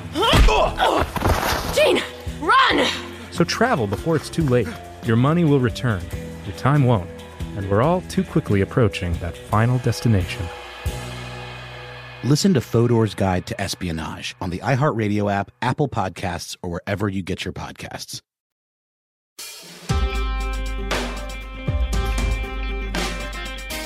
Hello, everyone. It's me, James, today. I am back from my trip to Kurdistan, and I'm talking today with Rania Hayat, a name that I've probably just butchered. But Rania is the communications officer for the Palestinian Journalists Syndicate, and we're very, very lucky to have Rania talking to us. Welcome, Rania. Thank you, James. Thank you for contacting me and letting me with you. Yeah, of course. You're very welcome. So I think, Rania, it's been a really hard time to consume news. Like for the first week of what's happening, I was in mostly Syrian and Iraqi Kurdistan, and I wasn't maybe consuming as much news as I normally do because I was trying to write news instead. And then I got back, and just the barrage of information and disinformation has been very hard for people to sort of wade through. And I wonder, I think one of the things I'd like us to focus on first and foremost is the impact of Israel's bombing campaign on journalists specifically working in Gaza. I know like friends of mine are journalists in Gaza. We've featured on this podcast before the people of Parkour Gaza, and I know that many journalists have lost their lives covering what's been happening. So can you explain a little bit about like what's been happening and maybe bring us up to date on the amount of, every loss is a tragedy, but like the amount of people who have lost their lives covering this? Yes, James. Well, let's start that journalists in Gaza are civilians who are people who travel, they work. Usually they should travel, but they work, they do their job, they try to cover the news with very hard conditions, with the daily life of Gaza. Since the beginning of the war against Gaza on the 7th of October, you know how the war started targeting everything in Gaza, not even all the people, more than the people, you know, the buildings, the children, even the animals, the plants, you know, it's just bombing and bombing and bombing, airstrikes the whole time. At the beginning, we have our contacts with journalists in Gaza. We have our general secretary member and so on. We try to get information from them. At the beginning, it was not easy, but it was okay to get some information about what's going on. But by the time now we reached to a place that when I call them, they always tell dozens of, we don't know. We are disconnected. I'm homeless now. I am not able to get any news. I can tell you about my friend or my neighbor next to me, but I'm not able to tell you about further than this. I will just give some statistics. Up to now, we have 18 killed journalists who have been either killed while covering. Others were killed in their homes. Being through airstrikes with their families and so on. We have also many journalists who have, dozens of them have been injured. I'm really sorry. I wanted to have some, accurate statistics, but I can't give you until now. We are now trying to develop like a tool to get some statistics, but until now it's not working well. Yeah. We have many journalists who lost their homes because it was bombed or airstriked. Others they were displaced. And many of them moved from their homes either because their homes was bombed or other because they were threatened to stay at their home safely, so they go to other schools, hospitals, and so on. The most tragic is the journalists who are losing their families. When you call a journalist to ask him about anything, they tell you, okay, I lost my son, I lost my wife, I lost all my family, I lost my mother now. They are completely broken. You can't talk to them. They are, it's really a very tragic situation. Yeah, it's literally unimaginable. I think I've attended wars, I've lost friends, but nothing. I can't imagine what it's like on this scale, and it's heartbreaking to even think about it. And I think some of what you said, obviously, part of the situation this creates is that it's very hard to do reporting on the ground. It's always been hard to do reporting on the ground in Gaza. Yes. Like I had made plans to go to Gaza, which probably won't work out now. But like it's hard for foreign press, and of course there are many very capable journalists within Gaza. We don't need foreign press to go there necessarily. But could you explain a little bit of how, when this war started, it didn't just like affect these people in terms of killing their families, displacing them, destroying their homes, but also like every day that this war goes on, it gets harder for us to see, I think, the impact of this war on civilians living in Gaza, right? Because of the damage to infrastructure. Is that fair to say? Yes, this is what's going on. And yes, reporting is getting more and more complicated because, as also, you know, there is no electricity. I mean, communication is very, very difficult. When sometimes through phone call, I call them just to get something. They tell me, okay, wait until I get some internet and I will get back to you. I wait for hours and hours, sometimes for the second day, to get a little information. So you can imagine how they can even contact with each other. Yeah.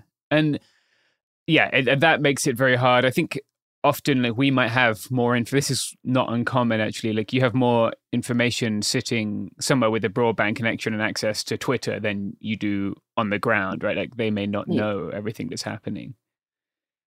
Yes, I don't know if I can talk about this, but you know, about the restrictions that on all social media applications, the restrictions on the Palestinian content on the social media.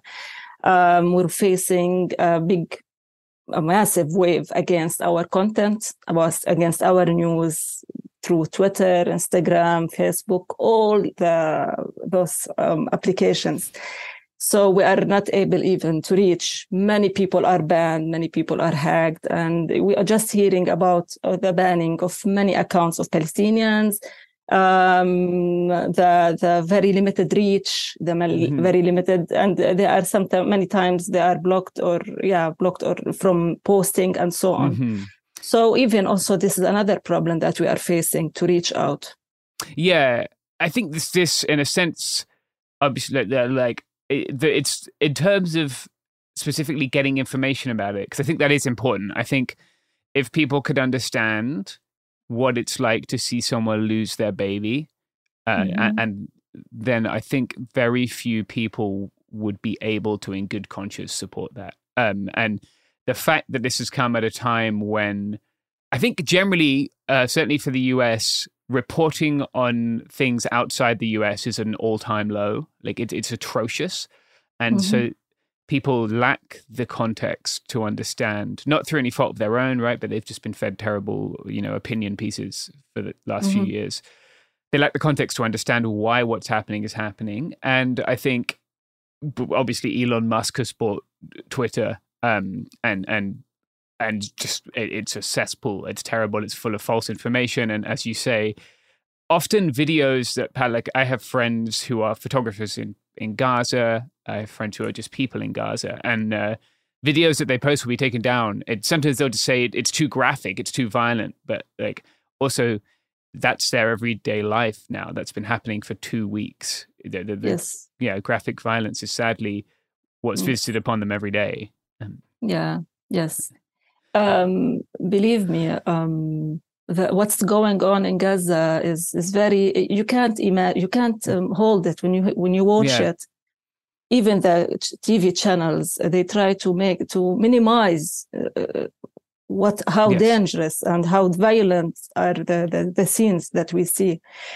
At the same time, I had a discussion this morning. I don't want people to cry for us.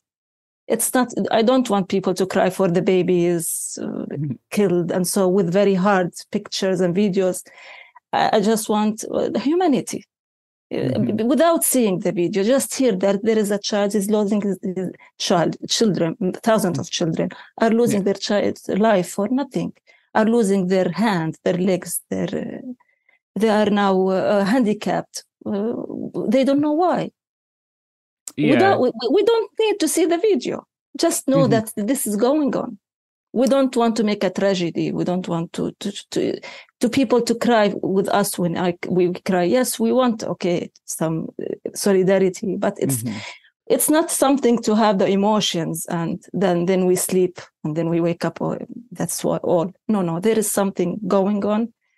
We don't need the sympathy. No, we need some actions. We need steps. We need humanity now. Yeah. So I think that's an excellent. Really, really excellent point. Like, it's not a film or like something you can consume and then step away from. So what sort of solidarity actions can people take to support people in Gaza, to support journalists there, to support the greater cause of not having this issue where every few years thousands of Palestinian civilians get killed? Yes. Well, to be honest, when we want to feel better, we turn on the television to see the demonstrations. When we see the demonstrations, London, Brussels, United States, in different cities, Arab world, everywhere. When we see these demonstrations, we feel that somebody knows. There is like a kind of movement. This helps us. And we need further steps after the demonstration. We need lobbying. We need the people who elect their governments, who support those massacres, and to say, no, we give you legitimacy to be human. Stop this inhumanity. We need the people to lobby on their governments that this should not be supported. Yeah. This is the real action that we need. Lobbying by the people, by the power of people. Yeah, I think it's one of those things, like some things will never change in America, at least not by voting, but like some things, if enough people, and I think more people, like I remember when I moved to America 15 years ago, when I was very young, I was 21, and I came into America and I had a Free Palestine, like a badge on my jacket. I like to sew things on my jacket, and they sent me straight to secondary, like they're like where they pat you down and take all your clothes and go through your bags and such. And like, it just wasn't as big of a concern. I think more people in the 15 years since then have become aware of the tragedy and the loss of life. And certainly now I've seen more people wake up to what's happening and like protest or, get out and do things in a way that they wouldn't have done 10 years ago. And I think that's really, it's good. Like, and hopefully that demand for like people to be allowed to live with dignity and safety continues. Yes, I mean, I just always want to ask anybody, like to say, are you happy to pay your tax for killing others? Is it? Yeah, Jesus. Yeah. This is the very initial, very first question. Are you happy with this? Do you pay your tax for this or for anything that you like to have your tax to be paid for? This is what we want. We are facing killing. We are facing assassination and bombarding and so on. And we need all what we need is humanity, nothing else. I was thinking this morning of like how, like very obviously, right, when Russia bombed Ukrainian cities, most people said we should help the Ukrainians, send them arms, send them medical supplies. Some of them went and volunteered to fight for the Ukrainians. And I understand that, like, this conflict began in very different circumstances than the Russia-Ukraine conflict, but nonetheless, like, little children are being killed and continue to be killed, and the response wasn't the same. And I think some of that comes from like a not particularly hard to see Orientalism in the US and the US media. Also, some of it comes from the complete absence of Palestinian voices certainly in like the English language press in America. And I wonder, like, I know that there are certain organizations which have specifically worked to make it harder for Palestinian journalists, like my friend Hossam Salem. He's an excellent photographer. You can find him on all the places where you find people on the internet. But we worked on stories together. And like, I know he's lost contract with major outlets because of this sort of campaign of accusing him of bias, I think. It's hard not to be biased when you see little children die. But I wonder if you could talk about that, like how Palestinian voices are excluded or missing from even now, right? The Atlantic, since 2 weeks of bombing now, and I was looking this morning, and they've managed to find 2 Palestinian voices to share. It's maybe none. I'll have to check that after we've done. But I was flicking through these big sort of opinion piece type outlets, and it's very clear that, like, even now, people haven't, like, editors specifically, or the greater press has not stopped excluding Palestinian voices. So maybe we could talk about, like, how that happens, what allows that to happen, and what people can do to help lift up those voices. Well, yes, Palestinian voices are being banned all over by different movements. They are many times fired from their works in big news outlets and media outlets for different political reasons. And if you want to go in through the stories, you find that some people are just trying to make to make problems for those people, to let them leave their work and stop writing or telling the news or analyzing or anything about the Palestinian cause and what's going on. We're facing this globally, and we have many cases recorded and documented in the PGS, and we can give you many examples about them. But I have to tell about something that we're a member of the International Federation of Journalists, and we have also even our president of Palestinian Journalists Syndicate. He's a vice president of the International Federation of Journalists. He has been elected last year in the last Congress. We have sister unions. One of the best friends of us are the National Writers Union, the American National Writers Union, which is a very big supporter to us. They even, Larry Goldbetter, the General Secretary, even he visited us in Palestine a few months ago, and he is a very supporter of what's going on, of all our statements, of our news. At the beginning of the war, they produced a statement about biasity and misleading news and so on, how to avoid them, supporting the Palestinians, supporting our right to life, and so on. So we highly appreciate this movement. Of course, he's not the only one. Many syndicates, many unions all over the world sent us solidarity letters. Some of them supported us even with some in-kind contribution, with some funds, in addition to solidarity, in addition to demonstrations and so on, which really gave us a lot of power, of hope, so we can continue and we are not alone. Yeah, I think that's really powerful. Yeah. And it's not enough, but it's something that unions, I think people also, if they're members of a union, can encourage their union to do that, right? Just to make a statement. Just to show some solidarity. I wonder, like, what, you talked about in-kind donations, and you talked about the support you're getting from unions. I know one unions which I'm a member, the Industrial Workers of the World, FJU, just did a fundraiser, or is still doing a fundraiser for flak vests, like bulletproof vests for journalists. What kind of support can people give, like in a concrete sense, beyond getting in the streets and protesting and writing letters and emails and phone calls? Is there stuff that they can do with their money if they have some money? Well, it's not a kind of money. It's a kind of, I will tell you now, in the situation in Gaza, we can't. All what we need is a ceasefire, to be honest. They even don't have fresh water to drink, by the way. They try to minimize the water they drink, and they know that the water they drink is not very clean, but just to survive. So you can start with this very basic need of life, and then you go further. As I already told you, the safety vests are very important, but when you are under airstrikes, this will never help you.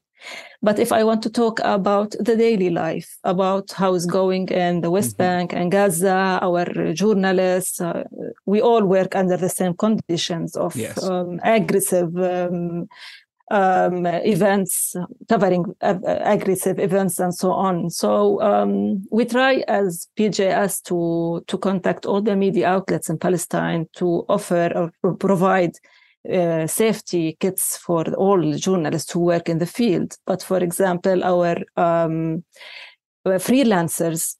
They work on their own responsibility and in very dangerous situation. We try to tell how dangerous that what they do when you go to cover with you don't have very full safety kits or vests. It's very dangerous for them, but they are not able to cover it, and they need to work, they need to do their job, so they do it in a very dangerous conditions. So one of the things that we can support journalists is, safety kits, which are very important. Medical kits also are very important. What else? We try to do also we try to raise the awareness, to make some materials for the journalists about safety. Safety is very important for us. We try to teach them more about how to take care of themselves, how to report and so on, about their security and so on. This is mainly what I can talk about for the needs or the in-kind contribution. As I told you, in the current situation, for example, we try to support through some donations, to support the journalists with better charging batteries because of the lack of electricity and power sources in Gaza. So just to keep them connected currently, and they are very useful for them, and it helps now. Yeah, I can see it. It's probably best that you guys just have money and then you can be flexible in getting what people need. I think that's generally the best advice. It's when there's a crisis, is to send the people nearest to it money, and then they can decide what they need. I found that in a lot of places I worked. So you talked about the power situation. I think that's sort of, it has gone relatively unreported. I mean, they'll say like the power and water have been cut off, but that creates a lot of other dangerous situations, right? Like obviously some people rely on that power if they're infirm, if they have medical devices, that kind of thing. But also like where there are places to charge, that results in a very high concentration of people, right? Like my friend was telling me that their parents were in a hospital to charge their devices, right? They wanted to call their child and say, we're safe, we're alive. But their phone had run out of battery, so they had to go to the hospital. So, can you explain a little bit of some of the things that that has resulted in the loss of power for people? Yes, of course. For example, first of all, let me tell you that we already requested all our journalists in Gaza to be in the hospitals for their safety. We try. We expect that it would be a safe place, but there is no safe place in Gaza now, as you all already know about the hospitals that have been targeted. But we already asked them to be in the hospitals. We try to make some press zones in the hospitals, some places where it's for press, for journalists to be there, so they can get some electricity, power, and so they can all be together, try to exchange information and work together. So it will be better for them to work and safer, between brackets always, for them to work. To be honest, yes, I don't know if you see the news now. We had the sun has set, so it's completely dark in Gaza. You just can have some lightened spots, which are the hospitals. And you know that even the solar and the fuel for hospitals is about to finish, and in 2 days, I think maximum. But we will see. Maybe they will have some trucks, or they will get something inside Gaza for fuel and so on. But I'm not sure about this. Yeah, I think every day it's changing, I guess. And I wonder, like, talking about getting things into Gaza, getting things to people in Gaza, a thing that seems to be completely, like, I don't know, it genuinely seems to me that people think people could just walk out of Gaza and you know, go somewhere else. So I guess just to be extremely clear on that, can you explain like the situation for people in Gaza with respect to if their mobility and their ability to leave? Because I think it's something that, again, has been like criminally overlooked in the United States discourse. Ability to leave Gaza, you mean? Yeah, like or lack thereof would be more accurate, right? Like the complete absence of that. Well, unfortunately, people in Gaza are blocked. They are all they are not allowed to leave Gaza with any kind of borders. Even the people who have international passports, like American, European, or whatever passports, they are not able to leave Gaza. They have to face their fate now. They are just displaced from place to another. Some people have been displaced 4 times in 4 areas, different areas, and others were displaced and bombed later. So no, they are blocked. They are blocked in a very limited area, which is under strikes the whole time. No place is safe. Even the Baptist hospital, they thought that it would be a Baptist hospital, a hospital related to a church and so on. It was striked massively, cruelly. More than 500 have been killed. They were all children. Mothers are sitting just as thinking that it would be a shelter for them.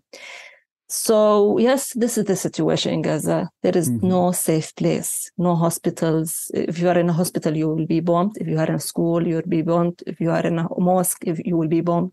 If you are in a church, you will be bombed. No safe place, unfortunately. Yeah, it's unimaginable. And like, I don't know, the act of bombing, like we were talking about this before we started, but like when you're being bombed, it's very different from like a small arms conflict or even like a, whatever, artillery, mortars, rockets. Like there isn't much you can do to be safe. It's not like there is no like cover from bombs, there's no way you can hide from them. There is no shelters in Gaza. By the way, there is no underground shelters.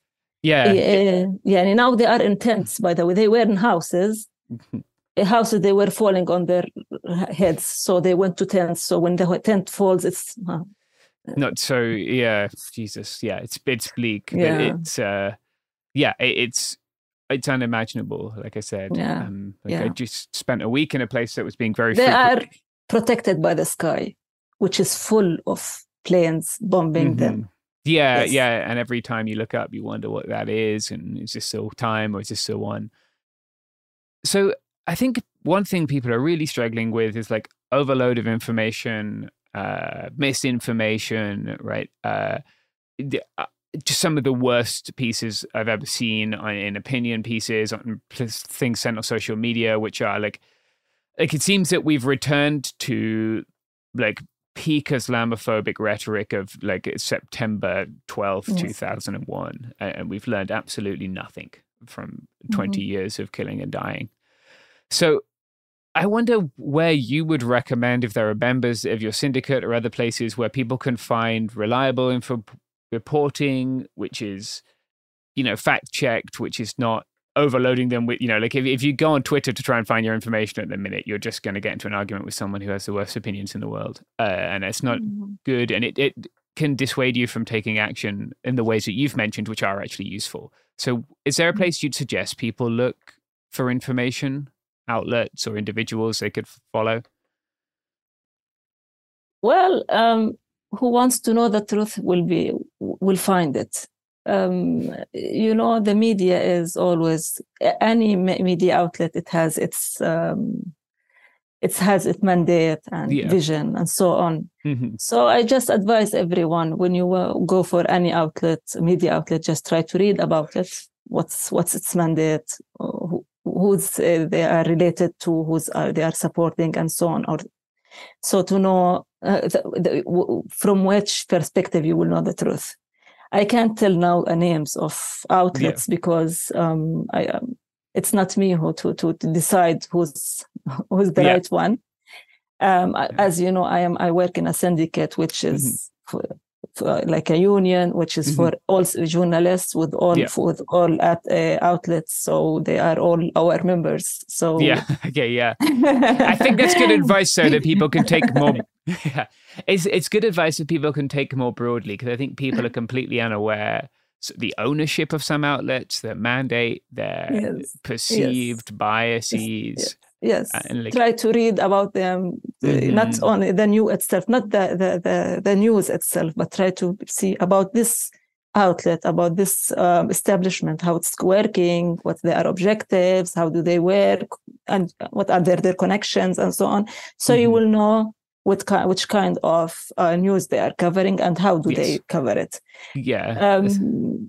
Yes, this is what I can say. For us as Palestinian Journalists Syndicate, we try now to report about journalists because this is our mandate, this is our work, to tell about what's going for our members, to try to get any protection for them. Actually, we are disabled in this very hard condition, but we try to through our friends, through our relations, through our supporters, through our memberships and so on, to have some international support for them through information, through like a flow of information, telling what's going on, how many journalists have been killed, how many journalists are displaced, how many, and so on. So we try to give data.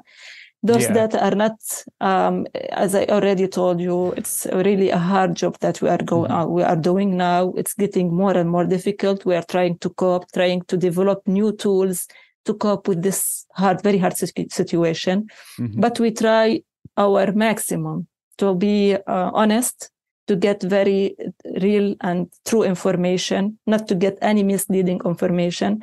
There's a flow of misleading information. Even we hear about many journalists that they are killed, but when we try to make sure that we found that they are not journalists, so we don't put them in our lists. We try to investigate as much as we can. So to put our lists to be limited to journalists, to our members, to the people who work with us within our mandate, and so on. So to be credible source of information. Yeah, I think it's very important. I don't know if you guys who shared it. I saw a video early on. It was when I was still in Syrian Kurdistan, but we were watching it, of a funeral of 3 journalists who have been killed. And like someone was saying at the funeral that they were speaking, and they said someone else will pick up his camera and like keep documenting things, which really was very emotional for me and my friends. It was really sad, but yes, it is. Yes, I believe you. It's just that's a thing that I do, and I see people dressed like me, people I know, and it's been your coverage of that has been very, I don't know, emotionally challenging for me, but it should be emotionally challenging. It's terrible. But I think people should definitely tune into it if they can. I wonder, are there like social media accounts that the PJS has that people can follow? Yes, we have a Facebook page. It's on Facebook. Yes, it's a Palestinian Journalists Syndicate. Yeah. And we try to download all our news on it. Also, we have our website, which is www.pjs.ps. Also, you can find some news, statements, updates, and so on. Yeah, that's great. And I encourage people to follow that if they're able to. I wonder, Renee, is there anything else you think that people are, like anything that's been missing from the media narrative that you'd like people to know about the situation now in Palestine, or like the situation more broadly that hasn't been reported on as much as it should be? I just want to add something about, besides what's going on in Gaza, even journalists in the West Bank, even in Palestinian journalists in Israel are facing a lot of threats, facing a lot of problems. There is a massive campaign of arrests. So up to now, 1,000 in 3 days, 1,000 persons have been arrested. We're trying to find the number of journalists, which is I'm not sure about it, but I can't give you the figure, as I told you, because of the big number. We're trying to make sure who are the journalists, but a massive arrests campaign is taking place now. Also, journalists are facing a lot of threats about a lot of violations while covering. Many times they are prevented from coverage. They are threatened by weapons. They are threatened sometimes by the settlers, armed settlers, even not the army. While covering, many of them also they are subject to incitement through social media pages, like spreading their photos or and so to make a kind of incitement, how to kill them or to get rid of them and so on. So also the journalists are facing a very hard time now. They are under threat. Damn. Yeah, that's terrible. And completely unacceptable. So I'm glad you shared that. And I think it's important that people follow this and do whatever they can to help, do whatever they can to encourage people to stop bombing other people. Like, it's never a good situation when people are bombing children. And hopefully it comes to an end. Like, I don't know. I've never seen this much outgoing support for Palestine in the United States, but I've also, this is an unprecedented act of war crimes. So it's very hard to see where this is going, I suppose. Yes, we believe that the voice is reaching. Maybe a little by not that fast, not that easy, because it's not easy. But we believe in every person who thinks and say, no, this is inhuman. I should not. I should be with those people who are under attack, who are under a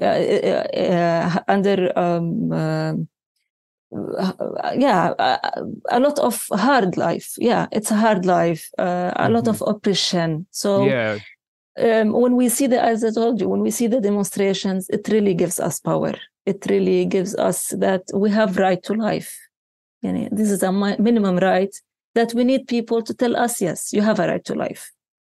Yeah, I think it's nice to hear. It's like if you can feel that you're helping, even just helping people feel like a little bit, elevated, a little bit better, a little bit less despairing. Because I can see how it would be very easy if you're stuck in Gaza to feel like the world's abandoned you, because it has to a large degree, right? Like the world's allowed this to happen, and it's not. It's American bombs, American planes dropping bombs on little children. Unfortunately. So I think that's really good to hear. It's good to hear that has made some difference. Thank you so much for giving us some of your time. I know it's Thank you, James. Thank you for having me with you. I wish you all good luck. And thank you all who listeners to this podcast. I hope that I was able to give you an overview of what's going on, and let's pray that this violence will end very soon. Yes, indeed. Let's. Thank you very much. That was wonderful. Thank you.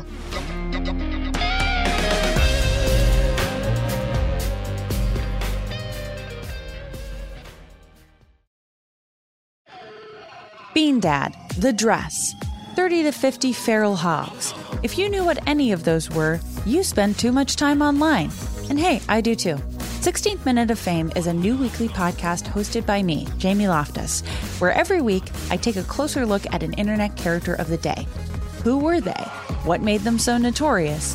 Why did the internet choose them? And what does a person do when they're suddenly confronted with more attention than the human psyche can handle? I'll be talking to internet historians, experts, and yes, the main characters themselves to get a fuller picture.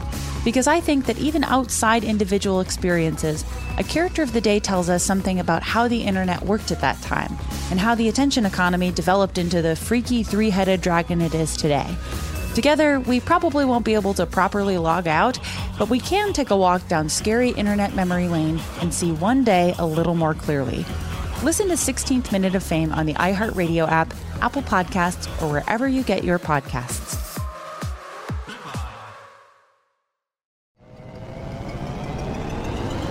Hello, acclaimed comics writer and notorious Scott Summers hater, Rosie Knight. Well, hello, Emmy-winning podcaster and totally unbiased Targaryen royal supporter, Jason Concepcion. Rosie, somehow the X-Ray Vision podcast has returned. It feels so good.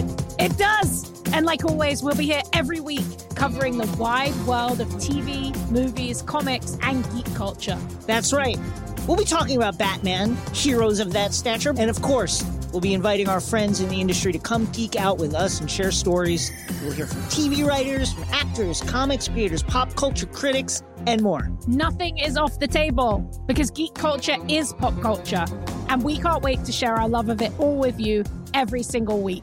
Listen to X-Ray Vision on the iHeartRadio app, Apple Podcasts, or wherever you get your podcasts. Danielle Moody here, host of the Woke AF Daily podcast. We've been with iHeart's Outspoken Network for a year, and what a year it has been. Every weekday, I navigate our rapidly changing world alongside our series of fabulous expert guests. As we head deeper into 2024 and yet another life-changing election cycle, Woke AF Daily is here to keep you sane and woke. Woke not just to the latest headlines, but also to the collective power we all have. Woke to the need to build community with those around us. Woke to how to avoid burnout, and woke to the ways we can all find joy in the madness.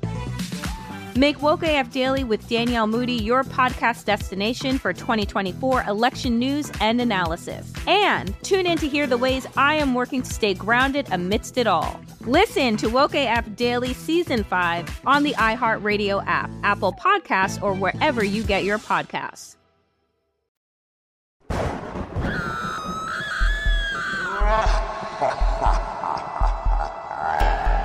It's Spooky Week.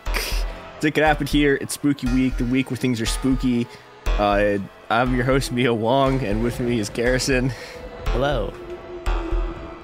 And today, hello. Fine, whatever. I did it. All right. We've gotten the preliminary spooky out.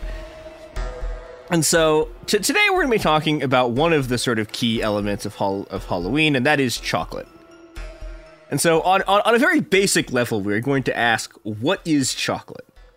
And the answer, and it pains me to say this as someone who really loves chocolate, is really, really bleak. Yeah. But before we get into exactly how bleak it is, we're going to look at sort of the early history of chocolate. So there's a lot of disagreement about exactly how old chocolate is. I've seen sources that say 3000 BC. I've seen sources that say 1700 BC. The 1700 BC is the one that's pretty consistent. It seems like the Olmecs had something like chocolate. It's a sort of bitter drink that they put vanilla or red pepper in. Yeah, it was like a bitter slurry that from what I hear, not very enjoyable, but it got you like really high, like not high like weed, but like kind of like cocaine. It was a massive stimulant. From what I hear about these kind of early gross bitter chocolate slurries. Yeah, and I mean, this is a thing this is not a regular consumption drink. Basically, everyone who uses this, and chocolate is consumed by a bunch of different civilizations, like across like most of South America. There's some in sort of like the Mayans, obviously the Mayans and the Aztecs too. There's a lot of places where this is being used, and it's everyone seems to use it for ritual purposes. Yeah, I think at some point I think it was the Olmecs at some point were doing these, like they were making fermented alcohol out of so normally with chocolate you're using the cocoa beans, right? But there's like a flesh in the fruit around the beans, and they were making like a fermented thing out of that. And I don't know, I leave as an exercise to the reader whether you count that as chocolate, but the sort of conventional story goes, okay, so like several thousand years after the Olmecs, the Aztecs and the Mayans are using it for ritual purposes, and the story basically is, okay, so Herman Cortez drinks chocolate with the Aztec king Moctezuma. Cortez goes, this is bitter as shit and sucks ass, but he brings it back to Europe anyways. And in Europe, they mix it with sugar, and also with honey, but mostly with sugar. And it becomes, very, very popular drink in Europe, and at some point, this is like in the 1840s, so like it takes them about like 300 years to figure out how to make cocoa powder. But once you have cocoa powder, it ceases to be bitter, like in the way that it sort of naturally you can process it with basic solutions, which neutralizes some of the acidic and bitter tastes, which is why you should always buy Dutch processed cocoa powder, which is unfortunately hard to find these days, but it is the shit. Yeah, so that's actually so that's Dutch cocoa, and then 20 years later, someone figures out how to make that into a chocolate bar, and sort of voila, you have chocolate. Now, the conventional histories are missing something very, very important, which is something that has defined the production of chocolate since Europeans got a hold of it and continues to define it today, and that thing is slavery. Yes. Yeah, and slavery is a very sort of important part of the history of chocolate, because slavery is what transforms the older ritual chocolate used by a bunch of different indigenous societies for several thousand years into modern chocolate. And this is a point that I want to make, because most histories of chocolate tend, when they're trying to find the origin of modern chocolate, they go, oh, it's a chocolate bar. And I think they're wrong. I think they're very wrong. I think the distinct European innovation of chocolate is to add sugar to it. Yes. And this raises the very bleak question, where does sugar come from? And the answer, of course, is slavery. Sugar is one of the primary crops of slave economies in both the colonies and the West Indies. It is one of the key elements of the so-called triangle trade, where you probably have learned this in school.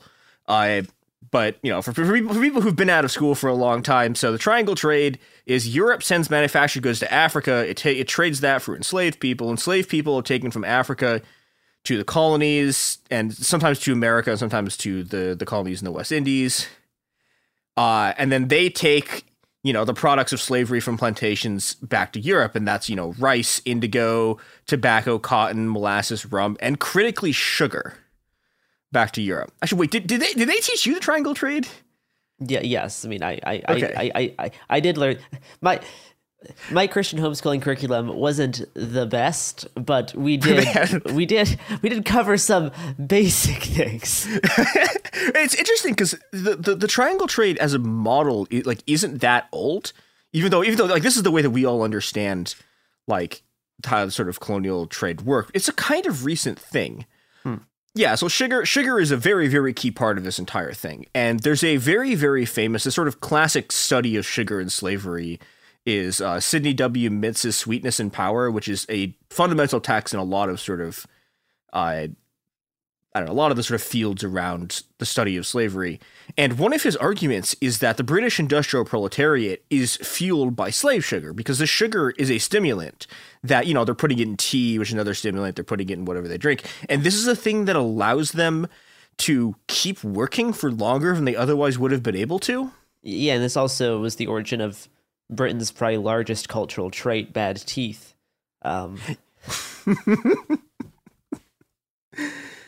Yeah, and so this is many aspects of British culture are descended from slavery.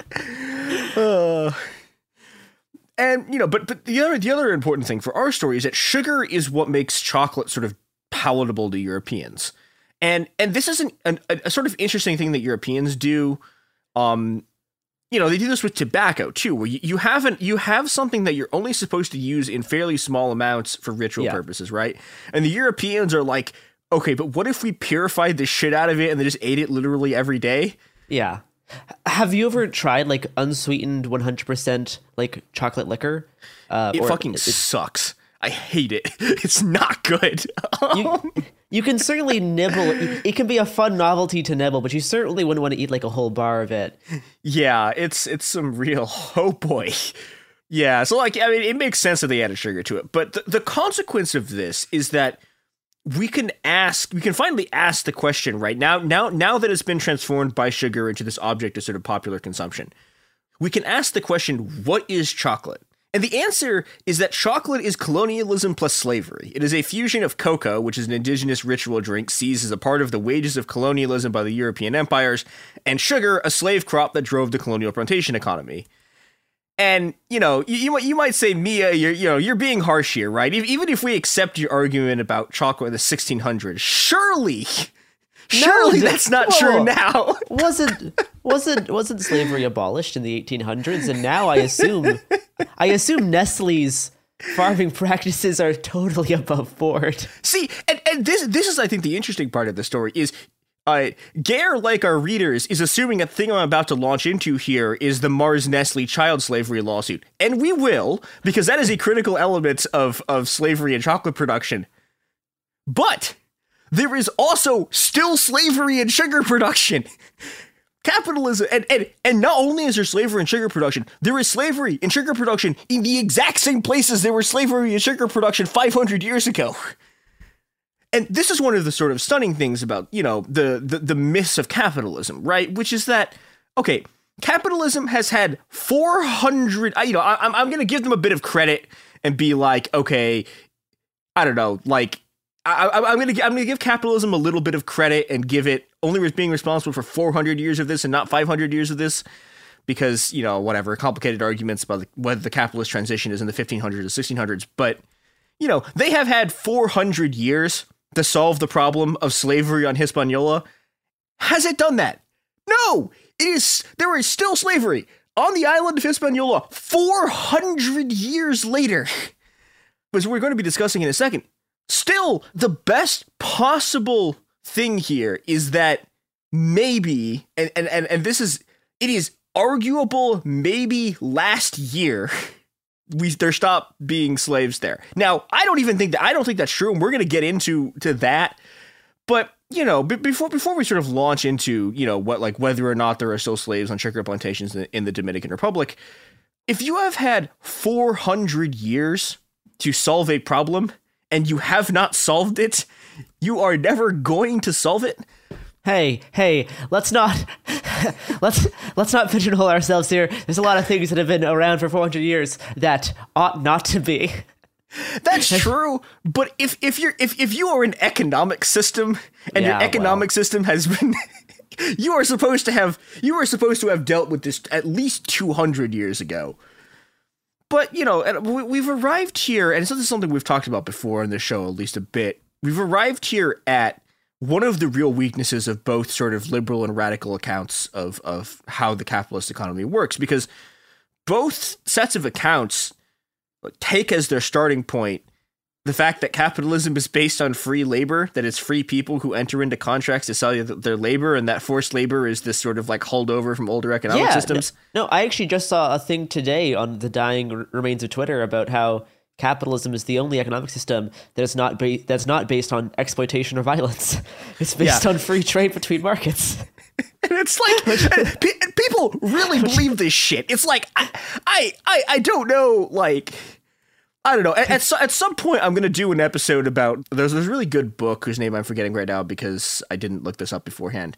But there's a really good book on these sort of dueling forced labor systems driving the tea economy in the late 1800s. So that there's one forced labor system in China and a different forced labor system in India that are both warring at each other to control the tea market. It is certainly interesting how much tea has impacted like geopolitics. Oh yeah. We'll do an episode on that one day.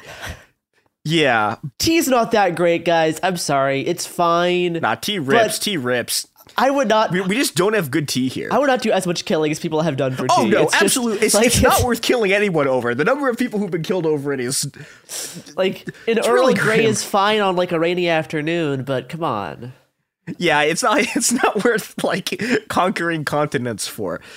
But okay, so we'll back to the sort of main plot that is not tea, that is in fact chocolate.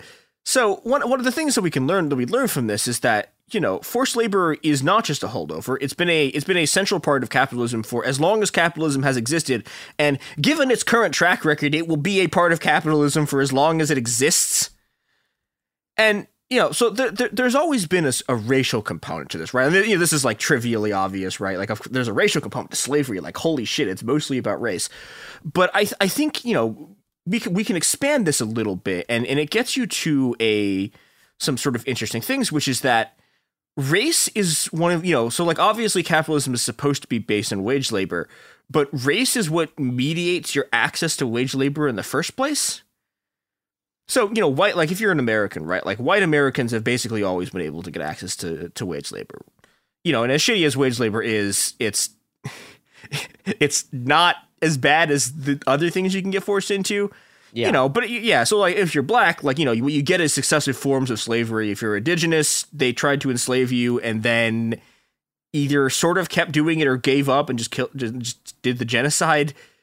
Asian people, like who came to this continent and also sort of the West Indies, largely get debt, peonage, and indentured servitude, and you can sort of work this out, so on and so forth. There's different like modes of stuff that are the normal sort of like what you by default have access to if you are X race, right? Yeah. And obviously, this sort of racial access to wage labor is spread across the world. You know, your access to wage labor is dependent on sort of your subject position as colonizer and colonized, as well as, you know, your sort of global and also your like local racial hierarchies, because oh boy, can that shit be really fucked up. But the upshot of this is that many of the descendants of enslaved Haitian people are still effectively enslaved today on sugar plantations in the Dominican Republic. And so we're gonna tell that story, but first oh god. Do you know what does? No, I cannot guarantee that our products and services are slave free. Like, I wish I could, but well, do you know what is also here for a spooky time this Halloween? That's right. These products and services. Okay, we are back. I'm drinking my not mocha coffee, drinking my regular unsweetened coffees. Therefore, totally fine. No problems. Yeah. I'm sure there's nothing everything's shady. Nothing bad has ever happened in the history of coffee. No, I'm pure. No tea, no chocolate. I'm safe. I'm good. Anyway, so continue. Unfortunately, the people who are not safe is Haitians in the Dominican Republic. So we are not going to do an entire history of slavery in the Dominican Republic because this is a chocolate episode and we only have so much time. Yeah, you know, for many reasons. But one of the things that happened so we're gonna look at sort of the modern history of this, and by modern I'm starting it in the 80s because I have to pick a place. Now, one of the things that happens in the 1980s is that the Dominican army effectively goes into Haiti or just recruits Haitian people who are in the Dominican Republic and are like, hey, we have like jobs for you, like come like do this work. And so a bunch of people get in like these like army vans, and then they get there and they get marched out of the van. A bunch of guys point guns at them and go, you're going to work for free or we're going to kill you. So this is really bad. And this is how a lot of, like through the 80s and kind of early 90s, this is how a lot of sugar production worked in the Dominican Republic. And, you know, it's very notable here that Dominican Republic produces a lot of sugar, and it produces a lot of sugar that specifically the U.S. uses. Now, this is like state-run slavery, right, on sort of like state-run plantations. So then we had neoliberalism. And so the state-run plantations get privatized. However, they still run on slave labor. So there's a very good Mother Jones report about this. I'm gonna read some of it here. Cacata is one of about 100, according to a local missionary's estimate, isolated camps scattered around Central Romana. Central Romana is a giant sugar plantation. Central Romana's 160,000 acres of sugarcane, a tract almost as big as New York City. Most of the workers and their families live in these batallas, rising in the morning to work the cane in the punishing heat, clearing weeds, slashing and spraying the stalks. Nearly all are men of Haitian descent. Some were trafficked back in the day of... The journalist who's doing this was the guy who basically uncovered a bunch of the original armies, like the military slavery program in the 90s, and so he went back like a couple of years ago. So he's talking... So some of the people were trafficked back during the military slavery program. Others were born and lived stateless, and others came from Haiti more recently, paying smugglers to sneak them across the border. For years, the government has resisted providing legal status to people of Haitian heritage in the country, even those born there.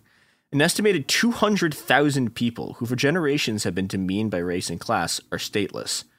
For the men in the camps, Central Romana is the state. Their villages are patrolled by armed company police empowered to evict. Central Romana owns the land where the Haitians work, the rail cars where they weigh and load the cane and stalks, and the dwellings where they sleep. They are miles from the nearest Dominican town not controlled by the company. So things going great here. Yeah. And the conditions, okay, so the sort of the capitalist reforms that neoliberalism has brought to this system are the number of child slaves has decreased dramatically, because that was a big thing when the first reporting went out. Everyone was like, holy shit, there's a bunch of child slaves. This is a terrible thing. Yeah, so we have less child slaves, right? Progress. We did it, and, so instead of the child slaves, right, it's now mostly adults. But the conditions here are still effectively slavery, even after the sort of child slavery stuff is driven under. On a good day, these workers make $3 a day, and they are effectively and sometimes literally unable to leave. Now, there are a lot of reasons for this. One of the big ones is that most of the workers there, basically all, you might find a worker somewhere who isn't stuck in this, but they're caught in these debt traps by Centro Romana, and these are like classic company, but they're worse than the classic American company town, because at least in American company town, you can go to another town that is not controlled by the company, whereas these people cannot. And so they're caught in these debt traps by Centro Romana, which is the company that owns these plantations. And because they're so in debt, they're constantly forced to work for the company in order to pay off their debt. But, they never actually make enough money to pay the debt off. And so they have to take on more debt to survive until, and largely what happens is these people work there in debt until they die. This is classic debt peonage, where sort of debt transforms people into the effective property of the debt holder, who exacerbate the debt by denying them the ability to live without taking on more debt. A very common way this happens is with medical debt, which is something I think we're familiar with to some extent here, but is egregiously worse. And the other thing that I was realizing about this is that this is actually really eerily similar to the way that Cortez and the conquistadors enslaved indigenous people during the genocide. Yeah. They would do the same thing of now you're in debt to me, and because you can't pay the debt, you have 500% interest per week. And so, the debt just accumulates, and now you work for me for the rest of your lives. And this is one of the sort of ways in which the long shadow of Spanish imperialism looms over the Dominican Republic, even in what has really been about 200 years of the age of the American Empire. And as obviously as much of an effect as the Spanish Empire has had here, and oh god, it's not good. Today, it is the American Empire that lines the pockets of the slavers of the Dominican Republic. So Centro Romana is owned by this family called the Fanjul family, who are these Cuban expats who run this enormous resort and shit where they live in Florida, and are handed, and this is really fun, $150 million by the American state every year in the form of price supports for sugar. So you're an American, right? Obviously your tax money very obviously goes to support slavery because we have prisons. And so your taxes are paying to enslave people, but your taxes are also paying for slavery in other countries. It's incredible. Really, really great stuff from the American political system here. And, and the way this has been maintained is through I think in the last 20 years, Mother Jones reported they've spent, the sugar lobby has spent $220 million on campaign contributions and lobbying. And it works really well. They've been able to influence the system for a very, very long time. The other funny thing about the Fanjul family is that they've created the perfect political trap, which is, so one of the brothers is a Trump guy and the other person is a Hillary supporter, and they're both incredibly enmeshed in both of the circles. So it's great. Things are going very good. So the Mother Jones investigation was in the last, I think it was last year, the year before. And when the Mother Jones investigation about the fact that all of this shit was still happening came out, there was a giant uproar about it, and a couple of things happened. One is that the village that the journalists had visited, Central Romana, they didn't even bulldoze the villages. They blew everyone's houses down with sledgehammers and forcibly moved them to other villages and separated people's families. So that's great. And then, so in late 2022, under pressure from this reporting, the U.S. government like banned imports from that specific company. And okay, it's unclear what is going to happen with it. If they're going to get unbanned eventually, if it's going to stick, if they're just going to like, I don't know, like transfer the assets to another company or something and use that instead. As of right now, this specific set of plantations is not able to export sugar to the U.S. So this is as much of a victory over slavery as we're going to get in this episode, and this victory is incredibly reassuring. dubious. That's not. No, that's it's not. only going to get worse. This is the peak of anti-slavery stuff we're going to see here. Yeah, so enjoy it while you can. And do you know what else you should enjoy? Oh, these products and services that support this podcast? That's good. Yes. This is the real peak of the episode, folks. All right, I am rejuvenated by the advertising industrial complex. I feel ready to hear other tales of great progress. Woo! Okay, so now we're gonna turn to the type of slavery that everyone I think expected this episode to mostly be about, which is the fact that cocoa bean production is also largely produced by slave labor.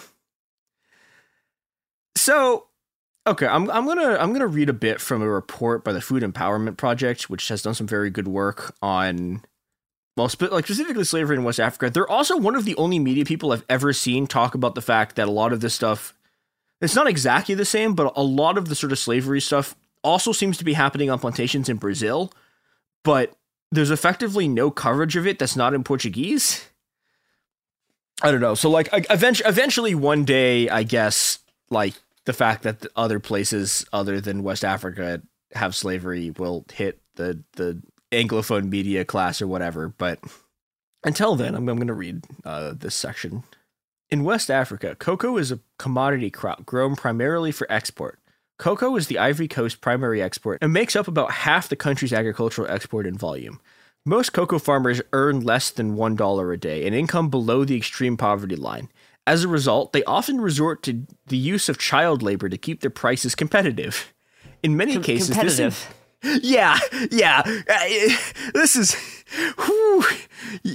one of the things that happens when you're reading about child slavery stuff is even people who like are trying to, draw attention to how bad this is, you get stuff like that that's like, Jesus Christ, this is so they're making sub $1 a day. They're using child labor. In many cases, this includes what the International Labor Organization calls, quote, the worst form of child labor. Okay. These are defined as practices, quote, likely to harm the health, safety, or morals of children.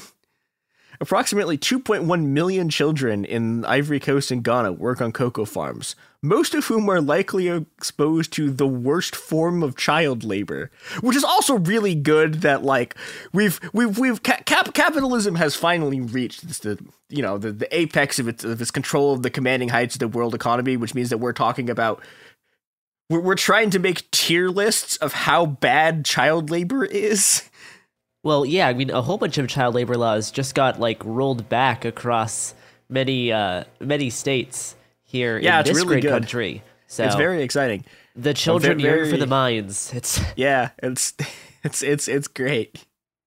So obviously a lot of the child slavery on cocoa farms are from sort of like larger, I mean, I guess they are corporate, but from sort of like larger plantations.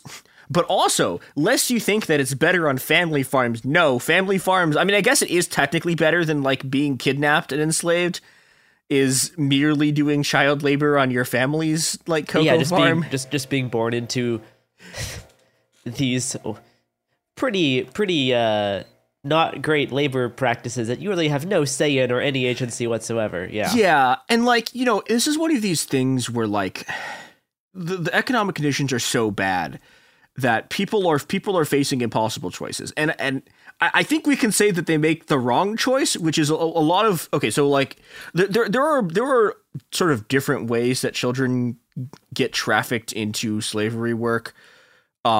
a lot of them are sold by their own families who do not have enough resources to take care of them and are like, okay, we'll basically sell these people so they can go do this job. And these families don't know that like their child is about to be enslaved, right? They're just like, okay, well, they're going to go off and do work. But the other way that this happens is that kids from like villages in other countries, like there's a lot of focus on Mali as one of the places this happens from. But yeah, so there's a lot of these what are effectively raids into Mali from the Ivory Coast to like steal children. And it also happens in Burkina Faso, you know, and this gets to the point where, you know, I'm going to read a quote from one of these from this report again. In one village in Burkina Faso, almost every mother in the village has had a child trafficked onto cocaine farms. Traffickers will then sell children to cocaine farmers. So this is like the worst paranoid fantasies of every American right-winger, except it's, you know, this is just how chocolate is made. Yeah, this is, you know, all of the Sound of Freedom guys, with all of, you know, the whole uproar around that movie earlier this year versus all of them, enjoying their little M&Ms and Kit Kats. Yep. And hey, I like the occasional Kit Kat too. This is a massive problem. I don't know. I really love chocolate. I have not eaten any chocolate since I started researching this, and I like, but it sucks because it's like you can't, and we're gonna get into more of this in a second, but like you can't like ethically consume your way out of this, right? Like, because the conditions of... But free trade cocoa exists. Oh boy, yeah, we're gonna get into that. But yeah, like there's no actual systemic, like there's no way that you can like you can't change this stuff with your individual consumption habits, and you know that's something that's just really fucking bleak about this, because these conditions are, I mean, as bad as you can possibly imagine. But the Food Empowerment Project describes like children as young as 5 are forced to work up to 14 hours a day, like chopping down cocoa pods and then chopping them open with machetes. And sometimes these kids are using chainsaws to like clear wood, like clear down like forests. Yeah. And you know, okay, so this goes exactly how you expect it to go, which is a bunch of these kids just have a bunch of fucking scars from when they've been slashed by machetes, because again, you are handing machetes to children, some of whom are as young as 5, and then they have to carry 100-pound bags of cocoa beans through the jungle. And this is the thing that's also happening in the Dominican Republic, and this happens a lot in a lot of places, is that they just get, you know, when companies want to spray like their farms with pesticides, right? They don't even bother even like clearing people out, which might, you know, help like a tiny bit to make them not like die from fucking poison. But no, like these fucking dipshits just like spray them with toxic chemicals, spray them with pesticides.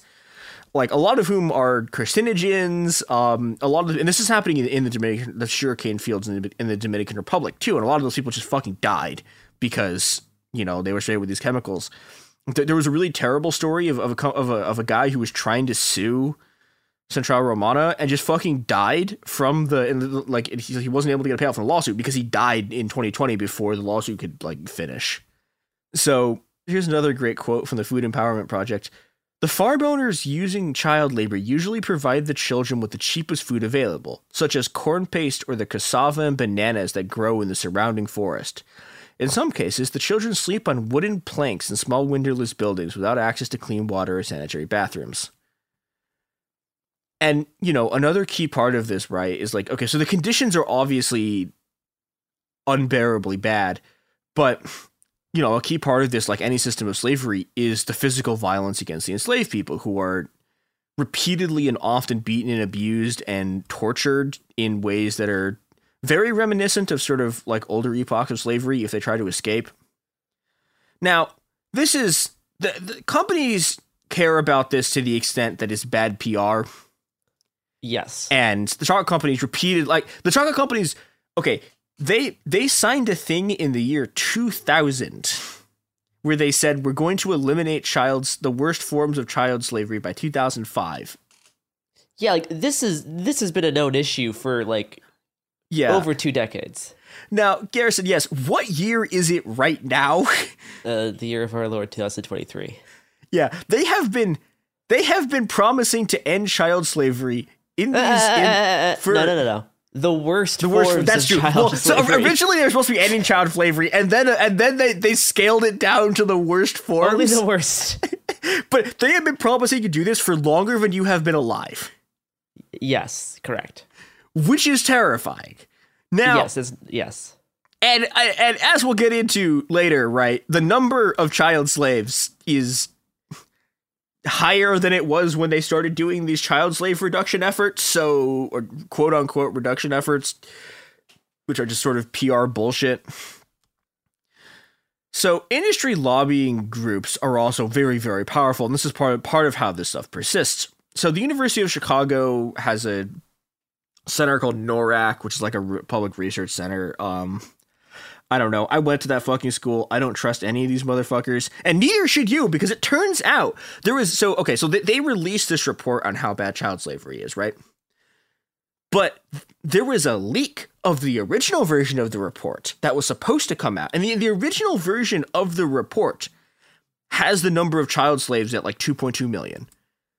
Now, when the report actually comes out with no justification whatsoever and using a bunch of numbers for child slavery that are from before COVID-19, the NORAC report was like, there's only like 1.6 million child slaves. So 600,000 child slaves just sort of vanished in an editorial process after they came under fire from the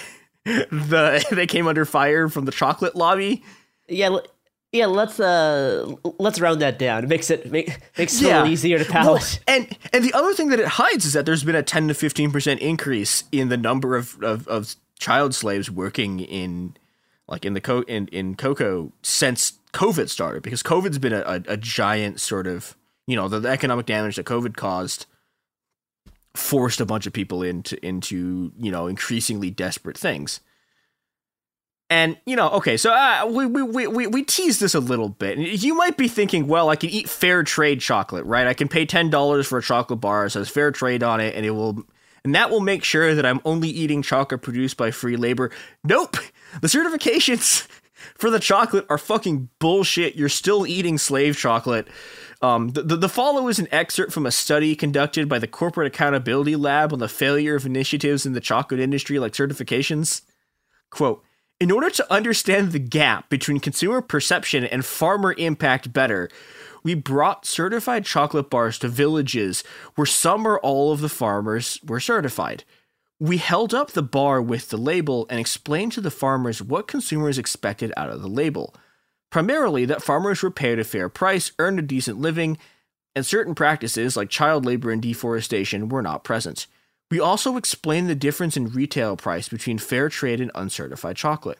The overwhelming response from farmers to this information was shock and outrage. One farmer pulled out his worn shirt in front of him and asked if it looked like he earned a decent living. A woman in one village said she can hardly afford to send her children to school, so how could anyone think she earned a fair price? Our farmer consultations revealed virtually imperceptible differences between certified and uncertified farms in terms of living incomes, poverty, education, access to healthcare, farmer bargaining power, or access to information. So, yeah, all the people who are telling you they're doing some fair trade shit, they're keeping your money, and the places they're getting it from are as fucked as Hershey's. Yeah. So this is bad. Now, you might also think, okay, we can get out of this by buying from cocoa cooperatives, except, and this is a wonderful thing that capitalism has brought on the world, most cocoa collectives aren't actually like aren't actually co-ops. No, they're I'm just sure sort they're of all People's Republic of Chocolate Farmers. I'm sure they're all reciting the Little Red Book. This is something that China actually pioneered, because there's a bunch of firms in China that are also I talked about this a Bachelor's episode a long time ago about this milk company that poisoned 300,000 babies. And that company was technically a co-op, but like it was a co-op in the sense that there was a small group of workers who were basically managers who owned shares, and then they just sourced everything out to independent contractors. So it functioned like a normal company. Yeah. And this is a thing a lot. This The cocoa trade stuff is actually worse because most of these things that are called co-ops aren't even co-ops at all. They're just set up by cocoa growers as like fake co-ops. And there are like a very, very small number of these cocoa farms that are actually workers cooperatives, but there's no way to tell which one is which unless you spend a bunch of time like actually going and tracking the cooperatives down. So there's no sort of like ethically way out of this, right? You're just kind of, like you can't eat your way out of this problem. And of course, everything across the board, all of these conditions have gotten worse since the pandemic. So, it's not only is capitalism not making things better, things are in fact getting worse. Now, all right, I promised you the lawsuits. We're going to talk a bit about the lawsuits. So there were actually 2 big lawsuits. There were 8 people from Mali who were enslaved by cocoa plantations after being trafficked from Mali, sued Nestle, Cargill, Barry Callebaut, I don't know, some French shit, Mars, Olam, Hershey's, and Modeles to try to get compensation from the companies by virtue of the fact that the companies sold products made by their child slave labor. Yeah. Now, there's also a separate lawsuit against slightly different companies. So a lot of the same companies, slightly different. That's using a different set of legal arguments. Both of the lawsuits have been thrown out. And I want to take a second to look at the reasoning here, both of which are sort of just amazing. So I think the most famous one is the Supreme Court's 8-1 decision that said, well, so like all this stuff happened, but it happened outside the US, so you can't sue companies for it here. Which is an amazing piece of logic, which is just like, oh yeah, no, actually, like corporations, like American corporations could just go everywhere else and do crimes. And the American legal system is specifically written in such a way that like, if an American corporation enslaves you in like the Ivory Coast, there's nothing you can do about it in the US. And then a judge in DC threw out the other case because, their argument was, well, you can't prove that the companies knew you were being enslaved on those farms. There's no, quote, traceable connection between the people who enslaved you and the company, so there's nothing we can do. And the reason both these arguments work is the reason for the structure of the chocolate market, right? The reason cocoa plantations in the Ivory Coast and also in Brazil can get away with this, the reason that those plantations are in the Ivory Coast or Brazil or other places, the reason they're happening there and not in the US is because these are places where you can get away with that level of exploitation and corporate violence that, in the US would be a lot more difficult. And this shields them from legal liability. Furthermore, instead of just running the cocoa plantations themselves, which these companies could easily do, right? This is a very, very large trade. They could just vertically, not even vertically integrate. They could just actually make chocolate. Like they could just run the process, and they very specifically choose not to do it. And the reason they choose not to do it, this is an $100 billion industry, right? But instead, what they choose to do is to just buy cocoa from the chocolate market where all these sort of nebulous producers sell, which allows the chocolate companies to go, oh, well, these people don't work for us. We just buy chocolate from the market. How are we supposed to know which of these plantations use slave labor? So it puts like 1 degree of separation. Yeah, well, it's actually 2 degrees. It's an additional degree of separation from the way something like Walmart works, right? Where Walmart has a bunch of independent contractors. This isn't even contractors. They're just buying finished products from things they're completely unaffiliated with. And this gives them 2 degrees of legal separation because it's not just that their contractors are doing something that they didn't know about. It's that they're just buying it, right? And this fucking sucks. And, since laws exist to protect the ruling class, judges and courts can just wave their hands and go, well, these companies definitely enslaved you, but we have no choice but to let them off completely scot-free, so sorry about that. And I want to end today with something that has been running through my mind since I fucking started researching this, which is that the bourgeoisie must pay for their crimes, the state has failed, the court has failed, the NGOs have failed, and if anything is ever going to fucking happen that forces these companies to be in any way, if there's to be like a single iota of justice for the fact that all of these companies have been fucking gorging themselves on the profits of slave labor at all, we are going to do it or no one is. So congratulations, you, the American worker. It is unfortunately incumbent on you to deal with these fucking corporations that have been destroying the entire world. So yeah, happy spooky week, everyone. Yes, this is very scary. Yeah. Well, thank you for that lovely, depressing presentation, Mia. I mean, I guess is there a sort of takeaway besides there's no ethical consumption under capitalism? I mean, like, capitalism will never abolish slavery. I know there is one U.S. state where they grow chocolate, which is Hawaii, which has its own problems of colonization. So even if you try to buy from a place that is, arguably has less chocolate slavery, it's generally better produced. It still is. You're still implicating yourself in all of the problems relating to the independence of that island. And the U.S.'s colonization. So we're really just kind of trapped on all sides here, is what it feels like. At least in terms of this Halloween chocolate problem. Yeah, and I think the way to think about this, right, is that this is an actual systemic issue, right? This is a systemic thing capitalism has been doing for about 400 years, like since its entire existence. And if you want to end it, you have to actually, it's not even enough to destroy these companies, right? Because even if you brought down every single one of these chocolate companies, right, there would just be another round of chocolate companies that would be doing exactly the same shit. So you have to destroy the system of property by which these things are allowed to exist. And at that point, maybe you can start on being able to eat food that isn't produced by slave labor. It turns out Willy Wonka was the villain the whole time. I was trying to think about the amount of slave labor that we see from him versus the amount of slave labor in actual chocolate. We see a lot of slave labor from Willy Wonka. I think Wonka is using more slave labor, but not by as much as it should be. I don't know. It's hard to say. I think it's pretty clear that Wonka's use of slave labor is just an accurate representation of the real life chocolate industry. Yes. So yeah, go enjoy your weekend, and then go enjoy that new fucking Twink Wonka movie that looks, I have to say, dog shit. Oh yeah, terrible, bad casting. Worst idea anyone's had since capitalism. Twink Wonka, I'm sorry, it doesn't slap. 0 out of 10. Anyway, well, tune in the next few days for 2 more Spooky Week episodes for you. We only got 3 this week because there's a lot of other news happening, but we at least have 2 other Spooky Week episodes that I am about to finish working on. So stay tuned for that.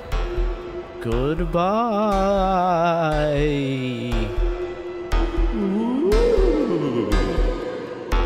Hey, we'll be back Monday with more episodes every week from now until the heat death of the universe. It Could Happen Here is a production of Cool Zone Media. For more podcasts from Cool Zone Media, visit our website, coolzonemedia.com, or check us out on the iHeartRadio app, Apple Podcasts, or wherever you listen to podcasts. You can find sources for It Could Happen Here updated monthly at coolzonemedia.com/sources. Thanks for listening. Bean Dad, The Dress, 30 to 50 Feral Hogs. If you knew what any of those were, you spend too much time online. And hey, I do too.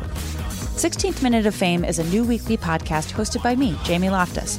And every week we take a closer look at an internet character of the day. Who are they? What made them so notorious? How did the internet or the algorithm choose them? And what does a person do when they're suddenly confronted with more attention than the human psyche can handle? Listen to 16th Minute of Fame on the iHeartRadio app, Apple Podcasts, or wherever you get your podcasts. As important as choosing the right destination when traveling is choosing the right travel partner. Gene Fodor. Gene, was good. But be careful, because the worst trips result when 2 partners have 2 different agendas. The CIA really need your help, Gene. Freeze, Americano. Gene, run! Listen to Fodor's Guide to Espionage on the iHeartRadio app, Apple Podcasts, or wherever you get your podcasts.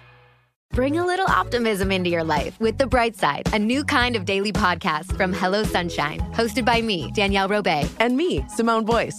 Every weekday, we're bringing you conversations about culture, the latest trends, inspiration, and so much more. I am so excited about this podcast, The Bright Side. You guys are giving people a chance to shine a light on their lives, shine a light on a little advice that they want to share. Listen to The Bright Side on America's #1 podcast network, iHeart. Open your free iHeart app and search The Bright Side.